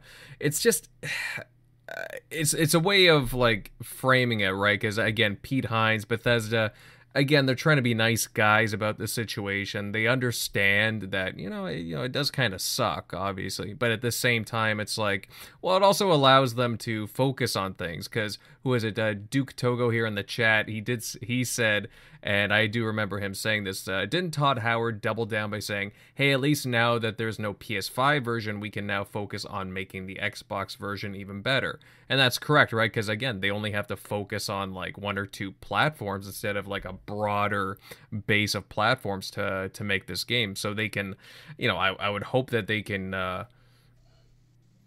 Again, just make these games at the best they can be, right? Again, the last couple of Bethesda games were kind of clunky and bug-ridden and so on. I mean, look at Fallout 76, right? So there's a lot of hopes with Starfield, and hopefully they bring their A game when it comes to when it releases in about, a year or so from now? So yeah, November 11th, if I'm not mistaken. Mm-hmm. Yeah, that's correct. 11/11/22. So that's what showed up when she pressed the ignition on the spaceship or whatever. Mm-hmm. But it's crazy too. I mean, the turnaround from last gen to this gen, because like you said, there was a lot of clickbaiters. All they would talk about was negative Xbox news. you look at the beginning of this generation and arguably the end of last generation, and it's just been a lot of positive Xbox talk, and now the roles just seem kind of reversed. So it's just interesting. I mean, Xbox has done a lot to reverse their reputation, and they're not stopping. I mean, they're still talking about acquiring studios, and global publishing is still looking for deals. They're getting all these deals for Xbox Game Pass. They're being super aggressive right now, and I love it. It's like a shark that's hungry, that's in a frenzy, and they're looking for more and more. It's a good sight. The competition is good. It's healthy. I really like it. But either way, guys, like, I look at this apology and it's like, well, I mean, is it really an apology? I mean, we'll see. Just probably a lot of saltiness. You know what? Again. I'm just gonna go for the throat because I see a comment in the chat from our good old friend there. Hey, Microsoft did you a favor by buying Bethesda. Where were you gonna store all these games? You got no external hard drive options. Oh my lord! Just saying. Ba-dum-bum-ch. Good one there, Centurion. Yeah, that's true. I mean, the PS5, I mean, now, what was it, like a month or two ago, they just, they did an update where you can store the games on a separate hard drive, but you can't play it from there. You can just store it from there. Everything just seems very, very backwards when it comes to this bloody console. I mean, it just makes you very more appreciative of the Xbox Series consoles, the way they're designed. So, when I had to install them day one, both of them, I had both the PS5 and the Series X in the first week, right? And I put something up on, I think it was on Twitter actually, and it was like, some people didn't like what I said, but I just said, when I had to put the PS5 in there and I had the PS4, I had to attach it and then put a wire to it because it would go faster than doing it on Wi-Fi. I couldn't even sell my PS4 until I got the PS5. Because it wasn't transferring my saves and the games, and I had to bring my my profile over and all this other stuff, and then I had to re-download the games on there, and it was super slow. And then having the data from my PS4 to my PS5 was a nightmare. Xbox, you know what I did? I turned it on. Right. That was it. I turned it on, and then the thing showed up on my phone. And then it said, welcome to the Series X, or whatever the hell it was. Press this button if this is you. Click. And then that was it, done. And then everything was already there waiting for me, ready to go. I had to do absolutely nothing. And I put that up there. I'm like, these are all the steps that I had to do to get my PS5 up and running. And then right next to it, I put Xbox. I turned it on. And like it does make you feel so much more appreciative for what they've done and the work that went into it. And Jason Ronald and his team, what they were able to pull off was like nothing short of a miracle. And I mean, what a sturdy beast of a machine. No issues, whatever. Like even with my PS5, when I play a game, I was talking to, I'm not going to say their names, but I was talking to some other people in the community. They're like, oh yeah, listen, when you're shutting down your PS5, when you're done a game, go back to the home screen. Then go to the game, close the gamer application, do not put it into rest mode, then go over to the power button, and then you have to go to turn off PS5, and then do that every time. Mm-hmm. And they're like, I can't even leave a game running in the background. They're like, no, it'll probably crash your console the next time you turn it on. And I'm like, Jesus Christ, okay. And then they're like, what about rest mode? They're like, no, rest mode is still to this day, some people are still saying that it's bricking their consoles. Yeah, thank God I don't have that issue, but I was very PS4 wary. rest mode just bricked a hard drive last week. Really? Yeah, I don't put it in rest mode ever. I just turn it off directly, and that's all there is. I close all the applications first, and then I turn off the PS5. I didn't tell you about the hard drive invader? I can't remember, to be honest.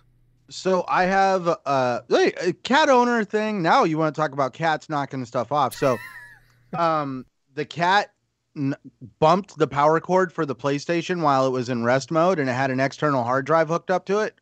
Well, because the PlayStation was unplugged, hooked up to an external hard drive while it was in rest mode, it instantly just decided to do whatever it does to hard drives. My computer was able to fix the hard drive, but it does what every PlayStation, it happens on the PS5 even. it won't accept the hard drive back. So Oof. my PS4 became an internal only console. That is insanity. I don't know. Like, I just think it's really weird that PlayStations technically have a software flaw on both the PS4 and the PS5. If that console crashes in rest mode while hooked up to a hard drive, it could was it another channel, Review Tech, came out and said that his way of describing it was it gives the hard drive some kind of scarlet letter. And he's like, there's nothing wrong with the hard drive. You can hook it up to anything else. But if you try to hook it up to a PlayStation, it will pretend that it's not there. Jeez. Very weird. Very weird. But yeah, guys, this whole thing about the Bethesda Pete Hines apology, interesting stuff. Some people kind of ran with it. But I mean, either way, people, again, just going to have to get an Xbox and move on. That's just, that was going to be if you want to play stuff like Starfield and other Bethesda titles.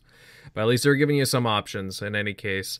You know what, guys? We will move on. And it seems like Microsoft has plans to keep the Xbox One consoles supported for a little while longer than what we initially thought. In an Xbox Wire post, Microsoft stated that it plans to bring cloud streaming to older consoles, stating that, and I quote, "For the millions of people who play on Xbox One consoles today, we are looking forward to sharing more about how we will bring many of these next-gen games, such as Microsoft Flight Simulator, to your console through Xbox Cloud Gaming, just like we do with mobile devices, tablets, and browsers." Now, MagBuddy, we've seen Xbox come out like a few years ago talking about supporting cross-gen for a bit on their consoles. Now we get them supporting the Xbox One with cloud streaming. What do you think of them continuing to support older hardware this way? Well, see, it's interesting you say that because technically they're not really supporting the old hardware in the way that people are thinking. So people are thinking like, oh, they're gonna keep, making games for the old systems or whatever. Mm-hmm. I'm like, no, because if anyone was listening to me about 10 minutes ago, I was just saying that the Series X blades are going to be put into the Series X are going to be put into the server blades for xCloud and for their cloud gaming. So you're going to be getting next gen graphics, next gen everything, but you're utilizing your old hardware as a vehicle, essentially, you know what I mean, to be able to broadcast those games onto your TV without having to purchase any hardware. If that is not the most brilliant move ever, by utilizing that old tech, which is not, like I said, you're not using the hard drive, you're not using the CPU, you're not using the GPU of the console, you were literally just using it as something to be able to broadcast so that you don't have to buy like an Xbox Fire Stick or something and stick it into your smart TV. You know what I mean? Down the road. Because I know that they talked about that for a little while, right? They were talking about a smart stick that could stick at the side of like the TV and you just plug it into the USB port and off you go. And you'll be able to play xCloud right off your TV.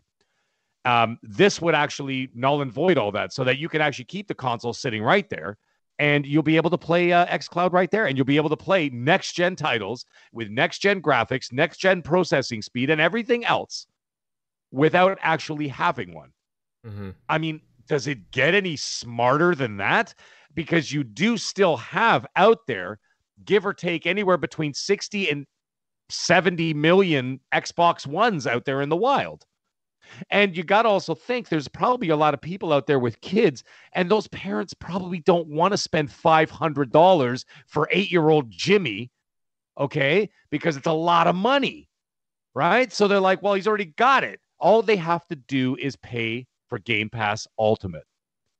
If that's not, and then you don't even have to buy controllers. You got your controllers already. The console is now your vehicle to that. Like my son, for example, he's 8 years old. You think I'm buying him a Series? Like I got 2 Series X in my house, one for my wife, one for me. Okay. And do you think I'm going to buy a third one for an 8-year-old who's going to be playing like whatever that stupid delivery game is with the floppy humans or like Human Fall Flat? You think I'm going to pay $500 so we could play that? What happens the day your kid looks you in the face and says 120 or bust? Then he can move out. No, you know what he can do? He can go get a job and he can go buy himself a 3090. That's what he could I do. didn't even care about these things when I played games as a kid. Now we're talking about frame rates and stuff. I know, it's crazy. Well, that's because they hear about it in the news, right? And they're like, oh, that's the cool thing. I'm going to get it. Or I want it, right? They don't even know what the hell they're talking I about. wanted to just comment on how you were saying about, forking out the money for an extra console. I just wanted to say good luck on finding that extra console to begin with. Well, there's that. That's a thing. But, like, here's the other thing. My son has an Xbox One S, the all-digital one, right? Mm-hmm. And he literally has Fortnite on there, and he has Game Pass on there, okay? Because we signed him up for Game Pass. And that's it. And I share Game Pass with my wife. So we have Game Pass, so her and I have it, because we game share with each other. So, like, believe it or not, I know we live in the same house, but we actually have separate gaming budgets. That's how we operate, right? So, like, we meet. We have, like, a meeting in August, right? I'm like, all right, honey, this is what's going on. We got Battlefield coming out. We got this coming out. We got Call of Duty coming out. I'll whatever. I'll give you 120. You put in 120. That's 3 games. Done. Everything else is coming on Game Pass, right? So we do it like that, right? So anyway, so we're on Game Pass together, and my son's got his own Game Pass. Well, guess what? We'll just keep his subscription going, and he'll be able to play all those next-gen titles without me having to purchase a new console for him or a controller or anything else, and he will be playing with the same speed, the same ferocity, the same graphics, the same HDR, the same everything on his console without me having to spend a dime. You think I'm the only parent out there? No. There are millions of us. So therefore, this is brilliant. But the thing is, with Microsoft, what they got to do, I know their ideas are always great. You know what's not great about Microsoft? Which is getting better. Their marketing. They have to market this to the people who are not in this business, people who are not the hardcore, the people who are on the train going to work and casually looking out the window. They have to have billboards and make it simple. Put simple wording in there. Say things like, you don't need to buy a console, just get Game Pass, everything else works. I don't know, whatever slogan you want to use, make it simple so that any Joe Six-Pack can see it, understand immediately, and know exactly what you're talking about. Like, you don't need to be, you don't have to be this guy. Like, let's say, a guy walks into an EB Games or whatever, or a Best Buy, and he's like, yeah, which console do I get? He doesn't want to sit there for a 45-minute PowerPoint presentation as to which one's better. You know what I mean? Because he's buying it for his nephew for Christmas. Put the words nice and simple out there and say, this is what we're doing. If you already have it, everything next gen will work on it. All you have to do is subscribe to Game Pass. Done. You've solved the problem. You've solved the issue. It's already there. And now you don't have to worry about it. Now the parents are going, what do you mean? That's it? I don't have to do anything? They're like, nope. All you have to do is subscribe to Game Pass. Everything next gen will work on there. It'll just, you don't even have to think about it. Let us do the heavy lifting. We're putting it all through the cloud. You don't need to worry about a goddamn thing.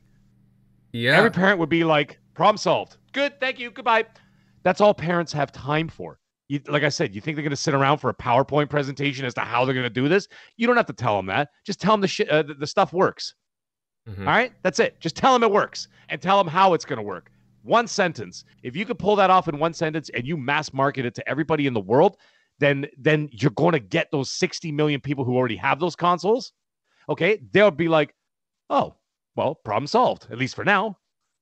And maybe eventually they want that hardware. Okay? They can get that hardware whenever they want. Microsoft is not interested in the hardware.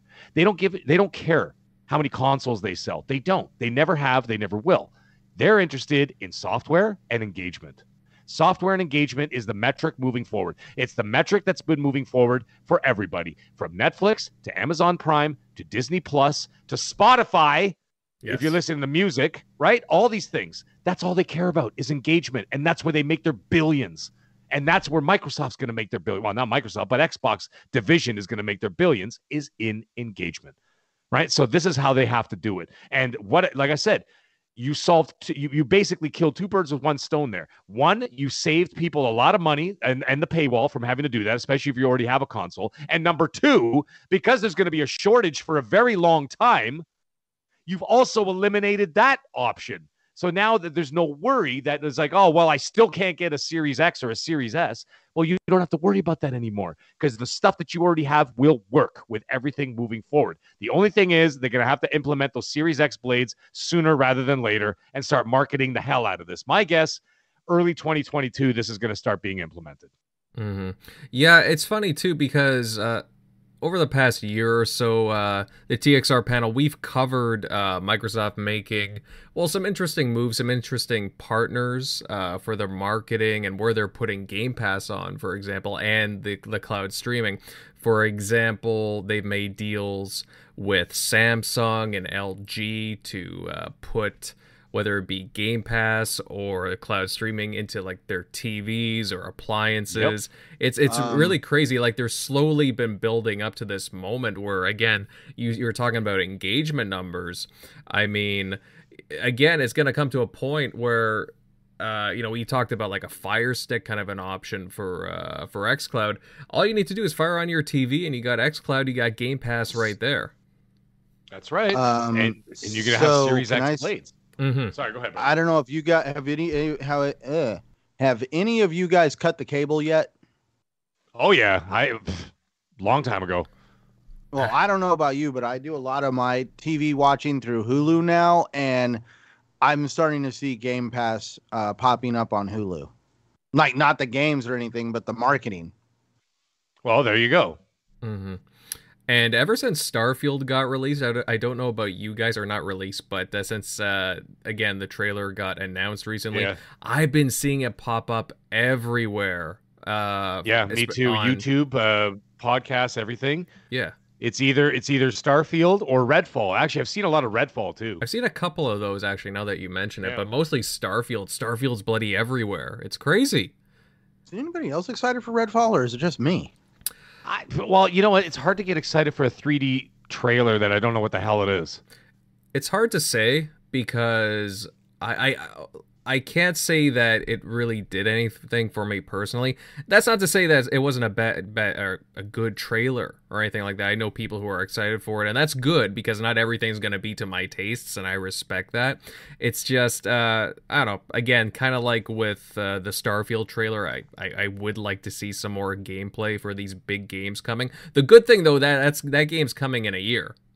Summer 2022. So we won't have to wait too long. I would imagine at the next XO event, Gamescom, or maybe what was it, the Game Awards. I mean, there's a few options there for showing off gameplay. We'll probably get some of that soon. I can't really say that it really intrigued me. I think what did it for me was I was expecting more of a just more structurally a single player experience from Arcane, but it ended up being a more of a co-op game. But I'm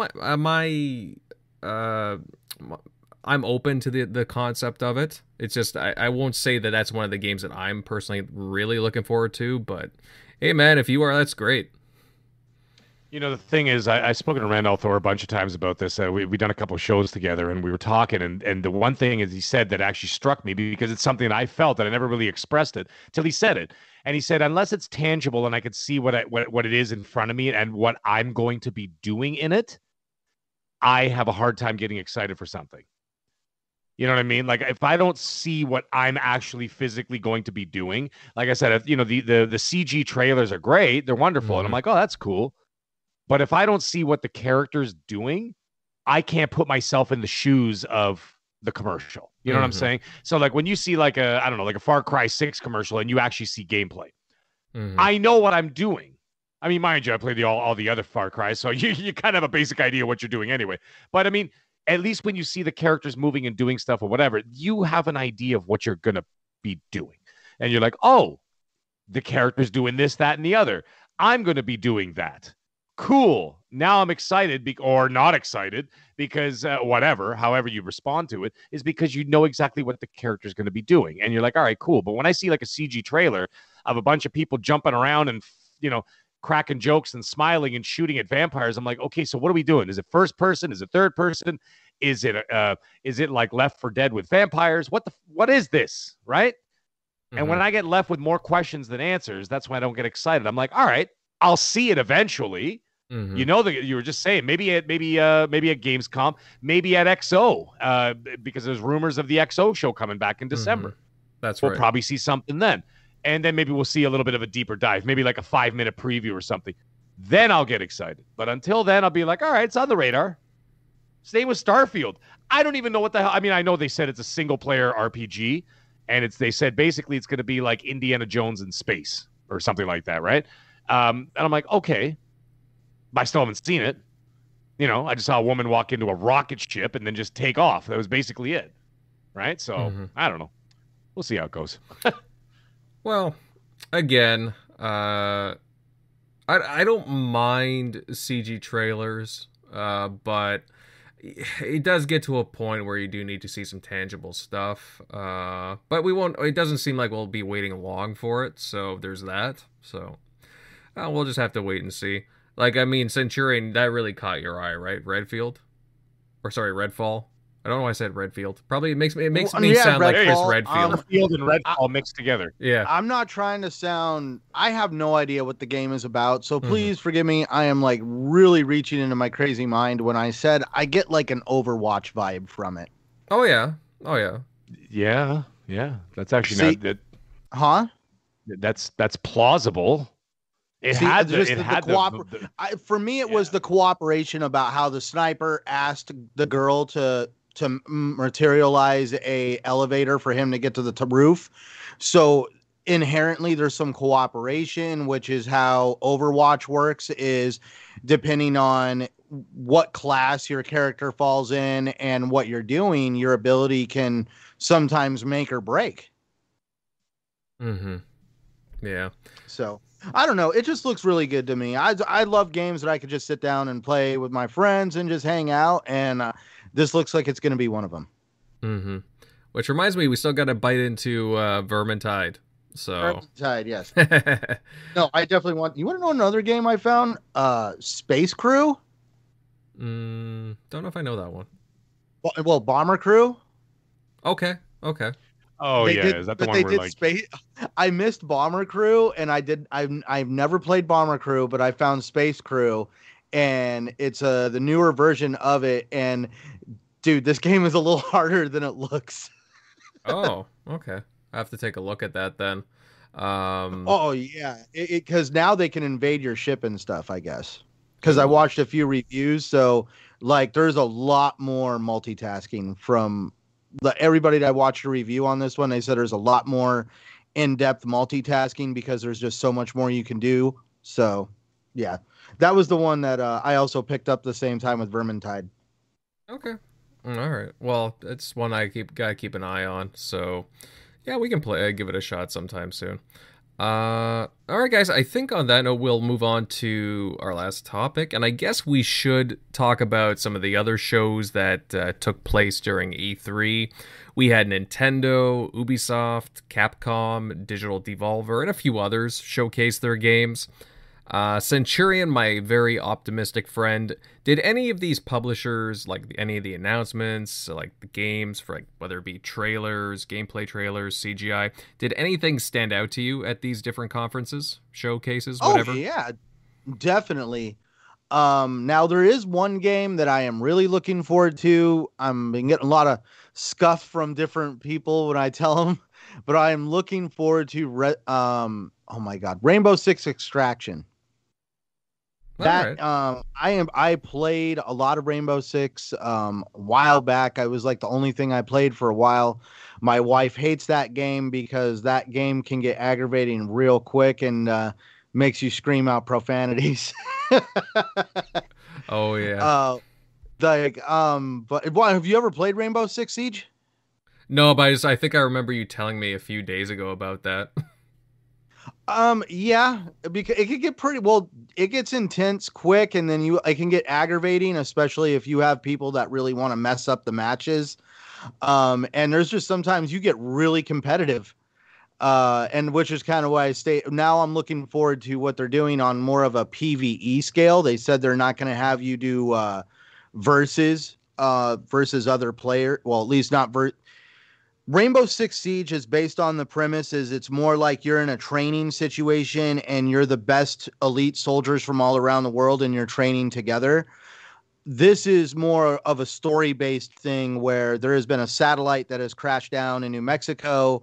It almost borrows from the Andromeda strain.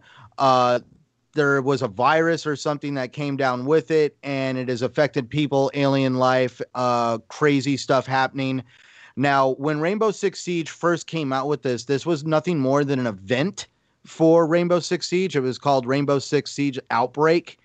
And it was like a 2-week event. And what was fun about it was you had to really go in with some friends that really knew what they were doing and chose the characters well. The character that they chose, they knew how they operated and what their abilities could do and what weapons they came with, because it wasn't just you held a point. There was objectives. The beginning of the mission was there was a helicopter that crashed and you had to rescue the pilot. And it wasn't just walk in and touch him with your hand and the guy gets up and, oh, I'm healed. In Rainbow Six Siege, you actually have to get down and heal somebody. So this one, same thing here. There was a healing process and you had to defend the player doing that. I mean, there was a lot of cooperation involved. I'm looking forward to that on a much larger scale with Extraction. I could go on all day with this Ubisoft thing because that was kind of like outside of Xbox. I really enjoyed the Ubisoft show. Yeah, they had a few things because, they showed off more Far Cry 6, which, I mean, it looks like a pretty decent game overall from what I can tell. Far Cry 6. Oh, dude. And the fact that I feel that they've given a little bit more glimpse into the story of Far Cry 6 and just how, yet again, we have another crazy bad guy who is going to become iconic. And their Battle Pass thing for the, you get to play as DLC, the last 3 villains in their games. That actually looks pretty cool. For starters, I think with their Battle Pass, you also get the remaster of Far Cry 3 Blood Dragon. Hilarious part is I just bought that not too long ago to play it, and now there's a remaster of it. So I was like, that stinks. But yeah, the other DLC is they're embracing what is so great about the franchise, and that is the bad guys and how iconic they've been. And they're going to touch on, I think, Voss, Pagan Min, the Father, and I believe those are the main ones they're going to touch on, but I wouldn't be surprised if there's a lot more. What else did we get? We saw a Nintendo announcement there for the sequel to the Mario and Rabbids game. Was it Sparks of Hope? I saw some people talking about that. It's kind of neat. What else? As well, the Avatar game, Frontiers of Pandora. Yes. That kind of came out of left field for me. I mean, holy cow. It took forever to make the Avatar movie, so I'm pretty sure it's just as well for the game to come out of left field, too. Yeah, aren't they doing a sequel to that now or something? The movie? Oh, yeah. I've heard that James Cameron's working on a sequel. Well, it is James Cameron, I think, that's still working on it, because I know he was really big into Avatar. There's 4 of them coming.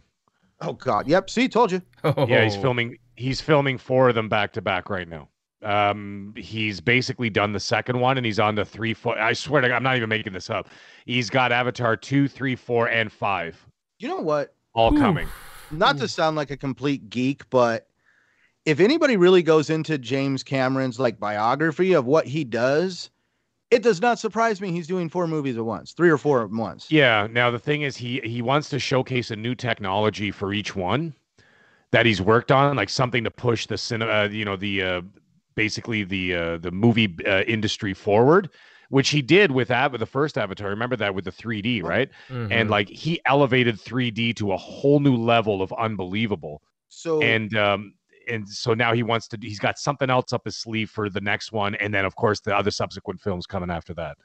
James Cameron has been pushing forward the entertainment industry since, we'll start with The Abyss, a movie completely done underwater robotics. Because of his work with The Abyss, he was able to do Titanic. He was able to explore the wreckage of the Titanic like never before. Was able to help document the wreck of the Titanic like never before internally.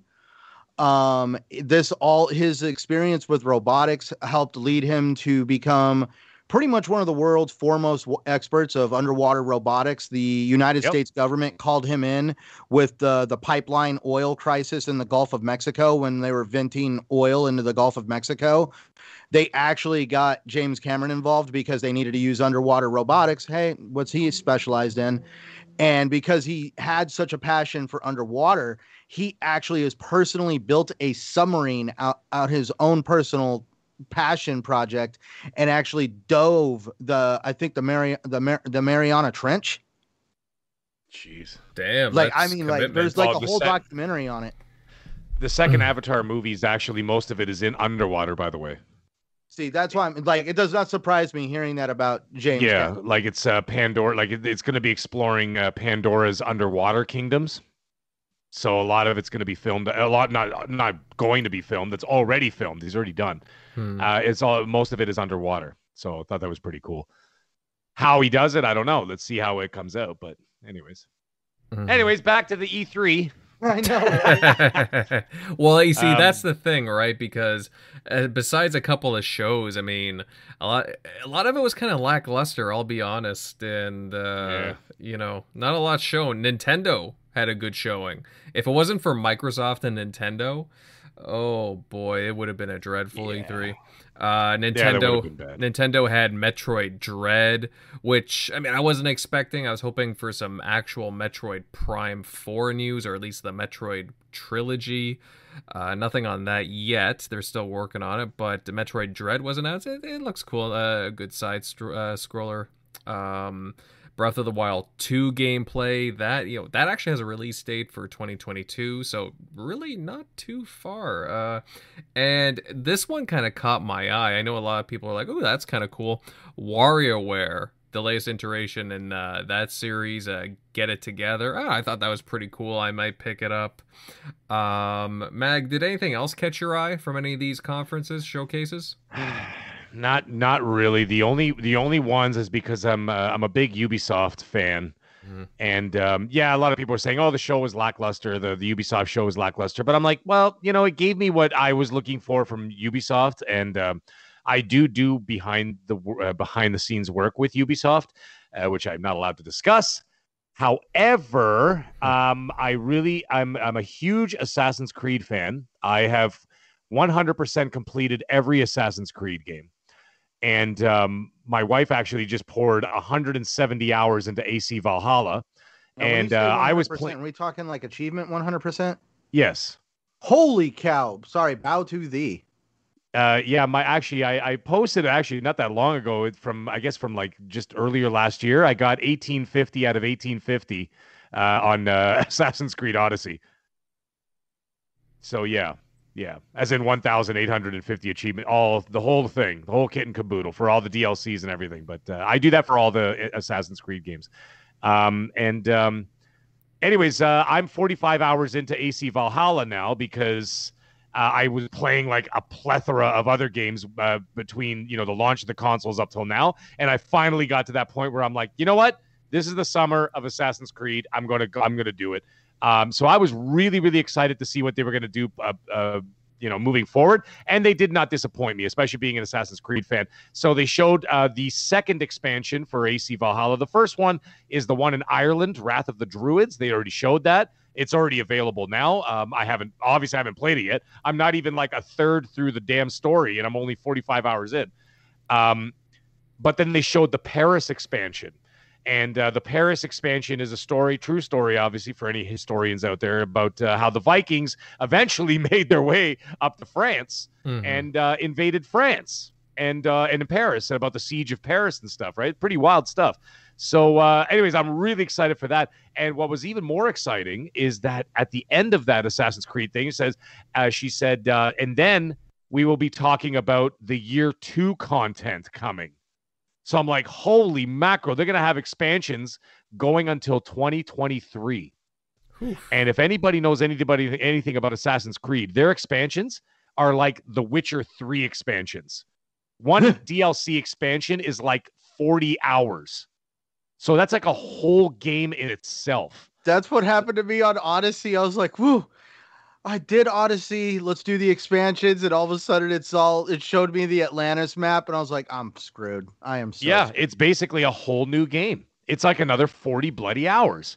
But I mean, it's good. I mean, if you're into the series, it doesn't feel like it. You're just like, wow, I just getting all this content for a great price. So anyways, that really excited me. Avatar, jury's out on that one because I haven't really seen anything other than that trailer they showed. I'm like, let's see what's coming up when that comes out. And then, of course, Far Cry 6. That's another series that I've absolutely adored since Far Cry 2. I never played the first one. I started at Far Cry 2. And I adore that series too. So Far Cry 6 looks nothing short of magnificent. And obviously, Giancarlo Esposito as the bad guy. My goodness, does it get any better than him? Man, is he ever intense. So I'm really excited for that. Other than that, Nintendo had a good showing. I'm not a huge Nintendo fan anymore. As a player, I've kind of put them to the side. Now it's all Sony and Microsoft for me, for the most part. Not for the most part, basically everything. And that's it. So other than that, nothing else stuck out at me at the show. So like you said, if it wasn't for Nintendo, Microsoft, it would have been a pretty lackluster show overall. Yeah. And now the question becomes, when do we see Sony's next State of Play? Right? Oh, I'm actually surprised it wasn't in I'm surprised they haven't announced it for July, because I figured they would want the dust to settle a little bit after E3 and then come out with something so they take all the spotlight. So we'll see. I mean, it's pretty hard because you think about this, Like you think about Ratchet and Clank came out on a Friday, right? Big title, big news, right? By Sunday, nobody was talking about Ratchet and Clank anymore. Nobody. I'm kind of surprised that they went with a June release date, to be honest, with that game. So to be that close to E3. And now, see, they pulled the same stunt last year. Remember that? They did the same thing with Last of Us 2. Yeah. And the thing is, though, but Last of Us 2, I mean, even though Ratchet and Clank's a big title, Last of Us is an even bigger title. So that was still the talking point for a lot of people for either good or bad reasons, but it was still a talking point. But this year, and I asked some other guys in the community, I'm like, guys, I'm not being an ass. I'm being serious. And this is like 3-4 days after E3. I'm like, have you heard anybody talking about Ratchet and Clank? And they're like, not one goddamn person. Not one. Nobody's talking about it. It was eclipsed. So I think what they're going to do is they're going to let the E3 settle. State of Play or whatever the hell they're going to call it is going to come out at some point.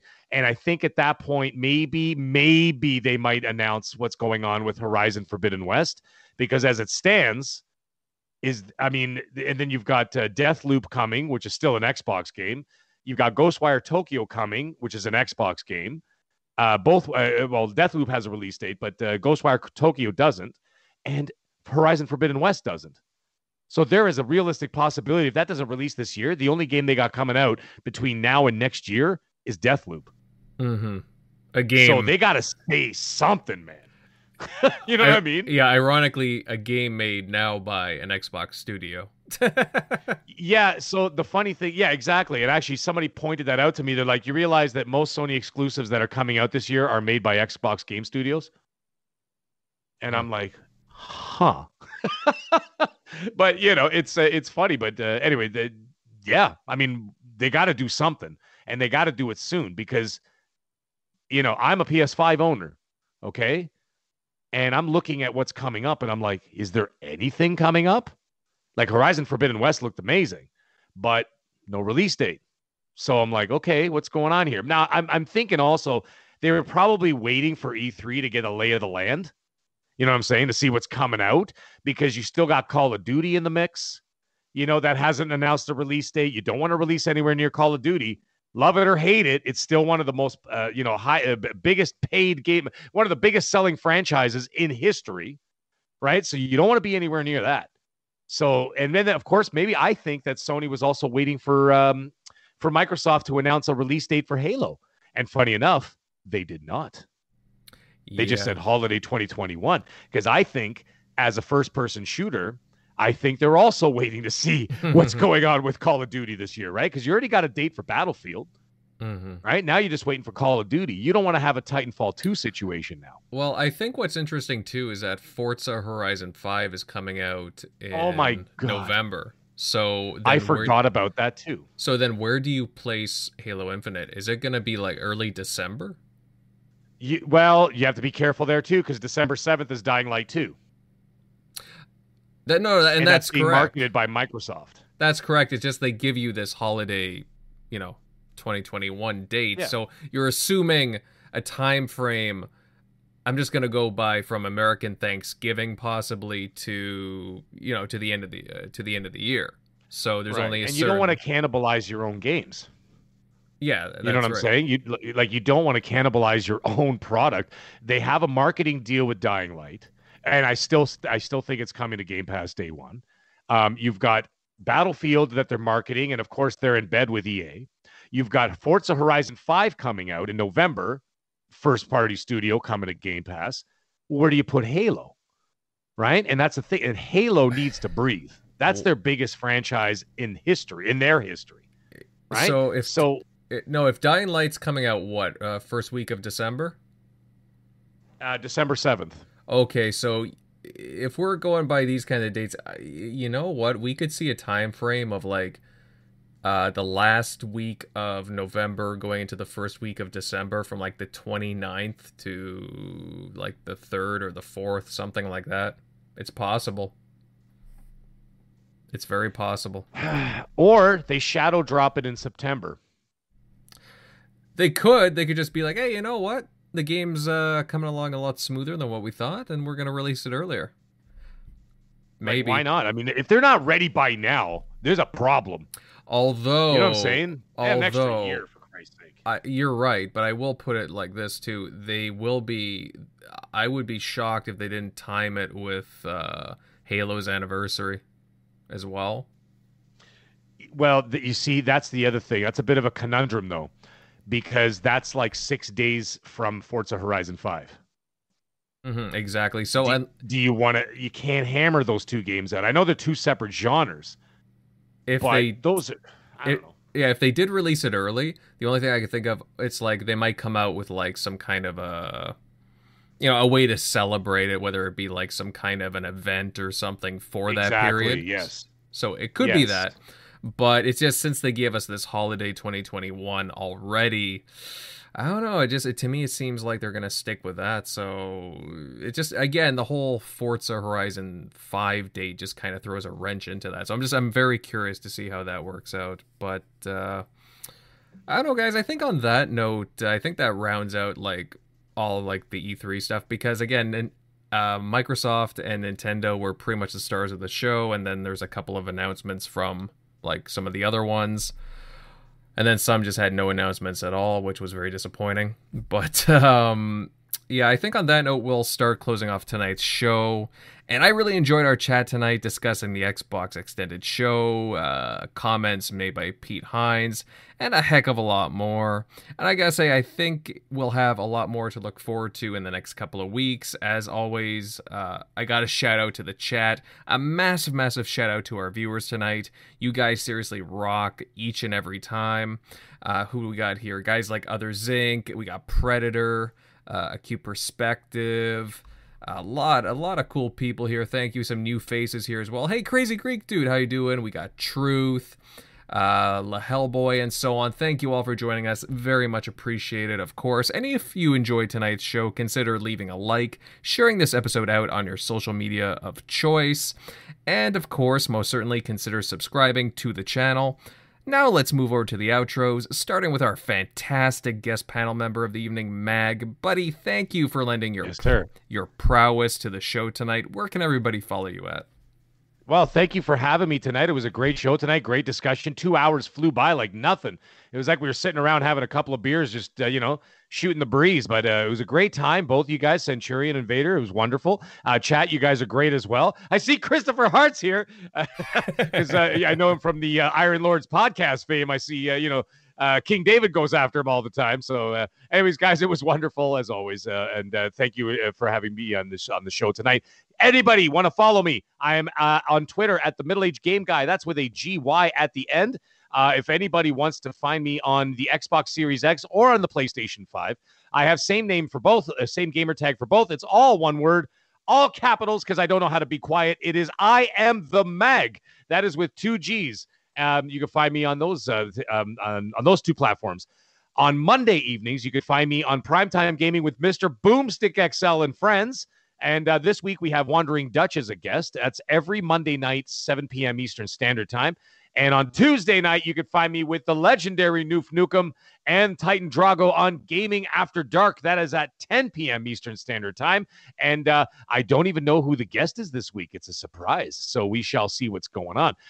Occasionally, you can find me on Crossfire with Mooch. And I've done 3 shows over there over the last month. And sometimes, actually, I think in 2 weeks, I will be on Brap, the Basement Radio Arcade podcast with, of course, Brap himself, Enrique. We'll be doing a show sometime first week in July. But anyways, guys, it was wonderful. Everybody have a great evening. We'll talk to you all real soon.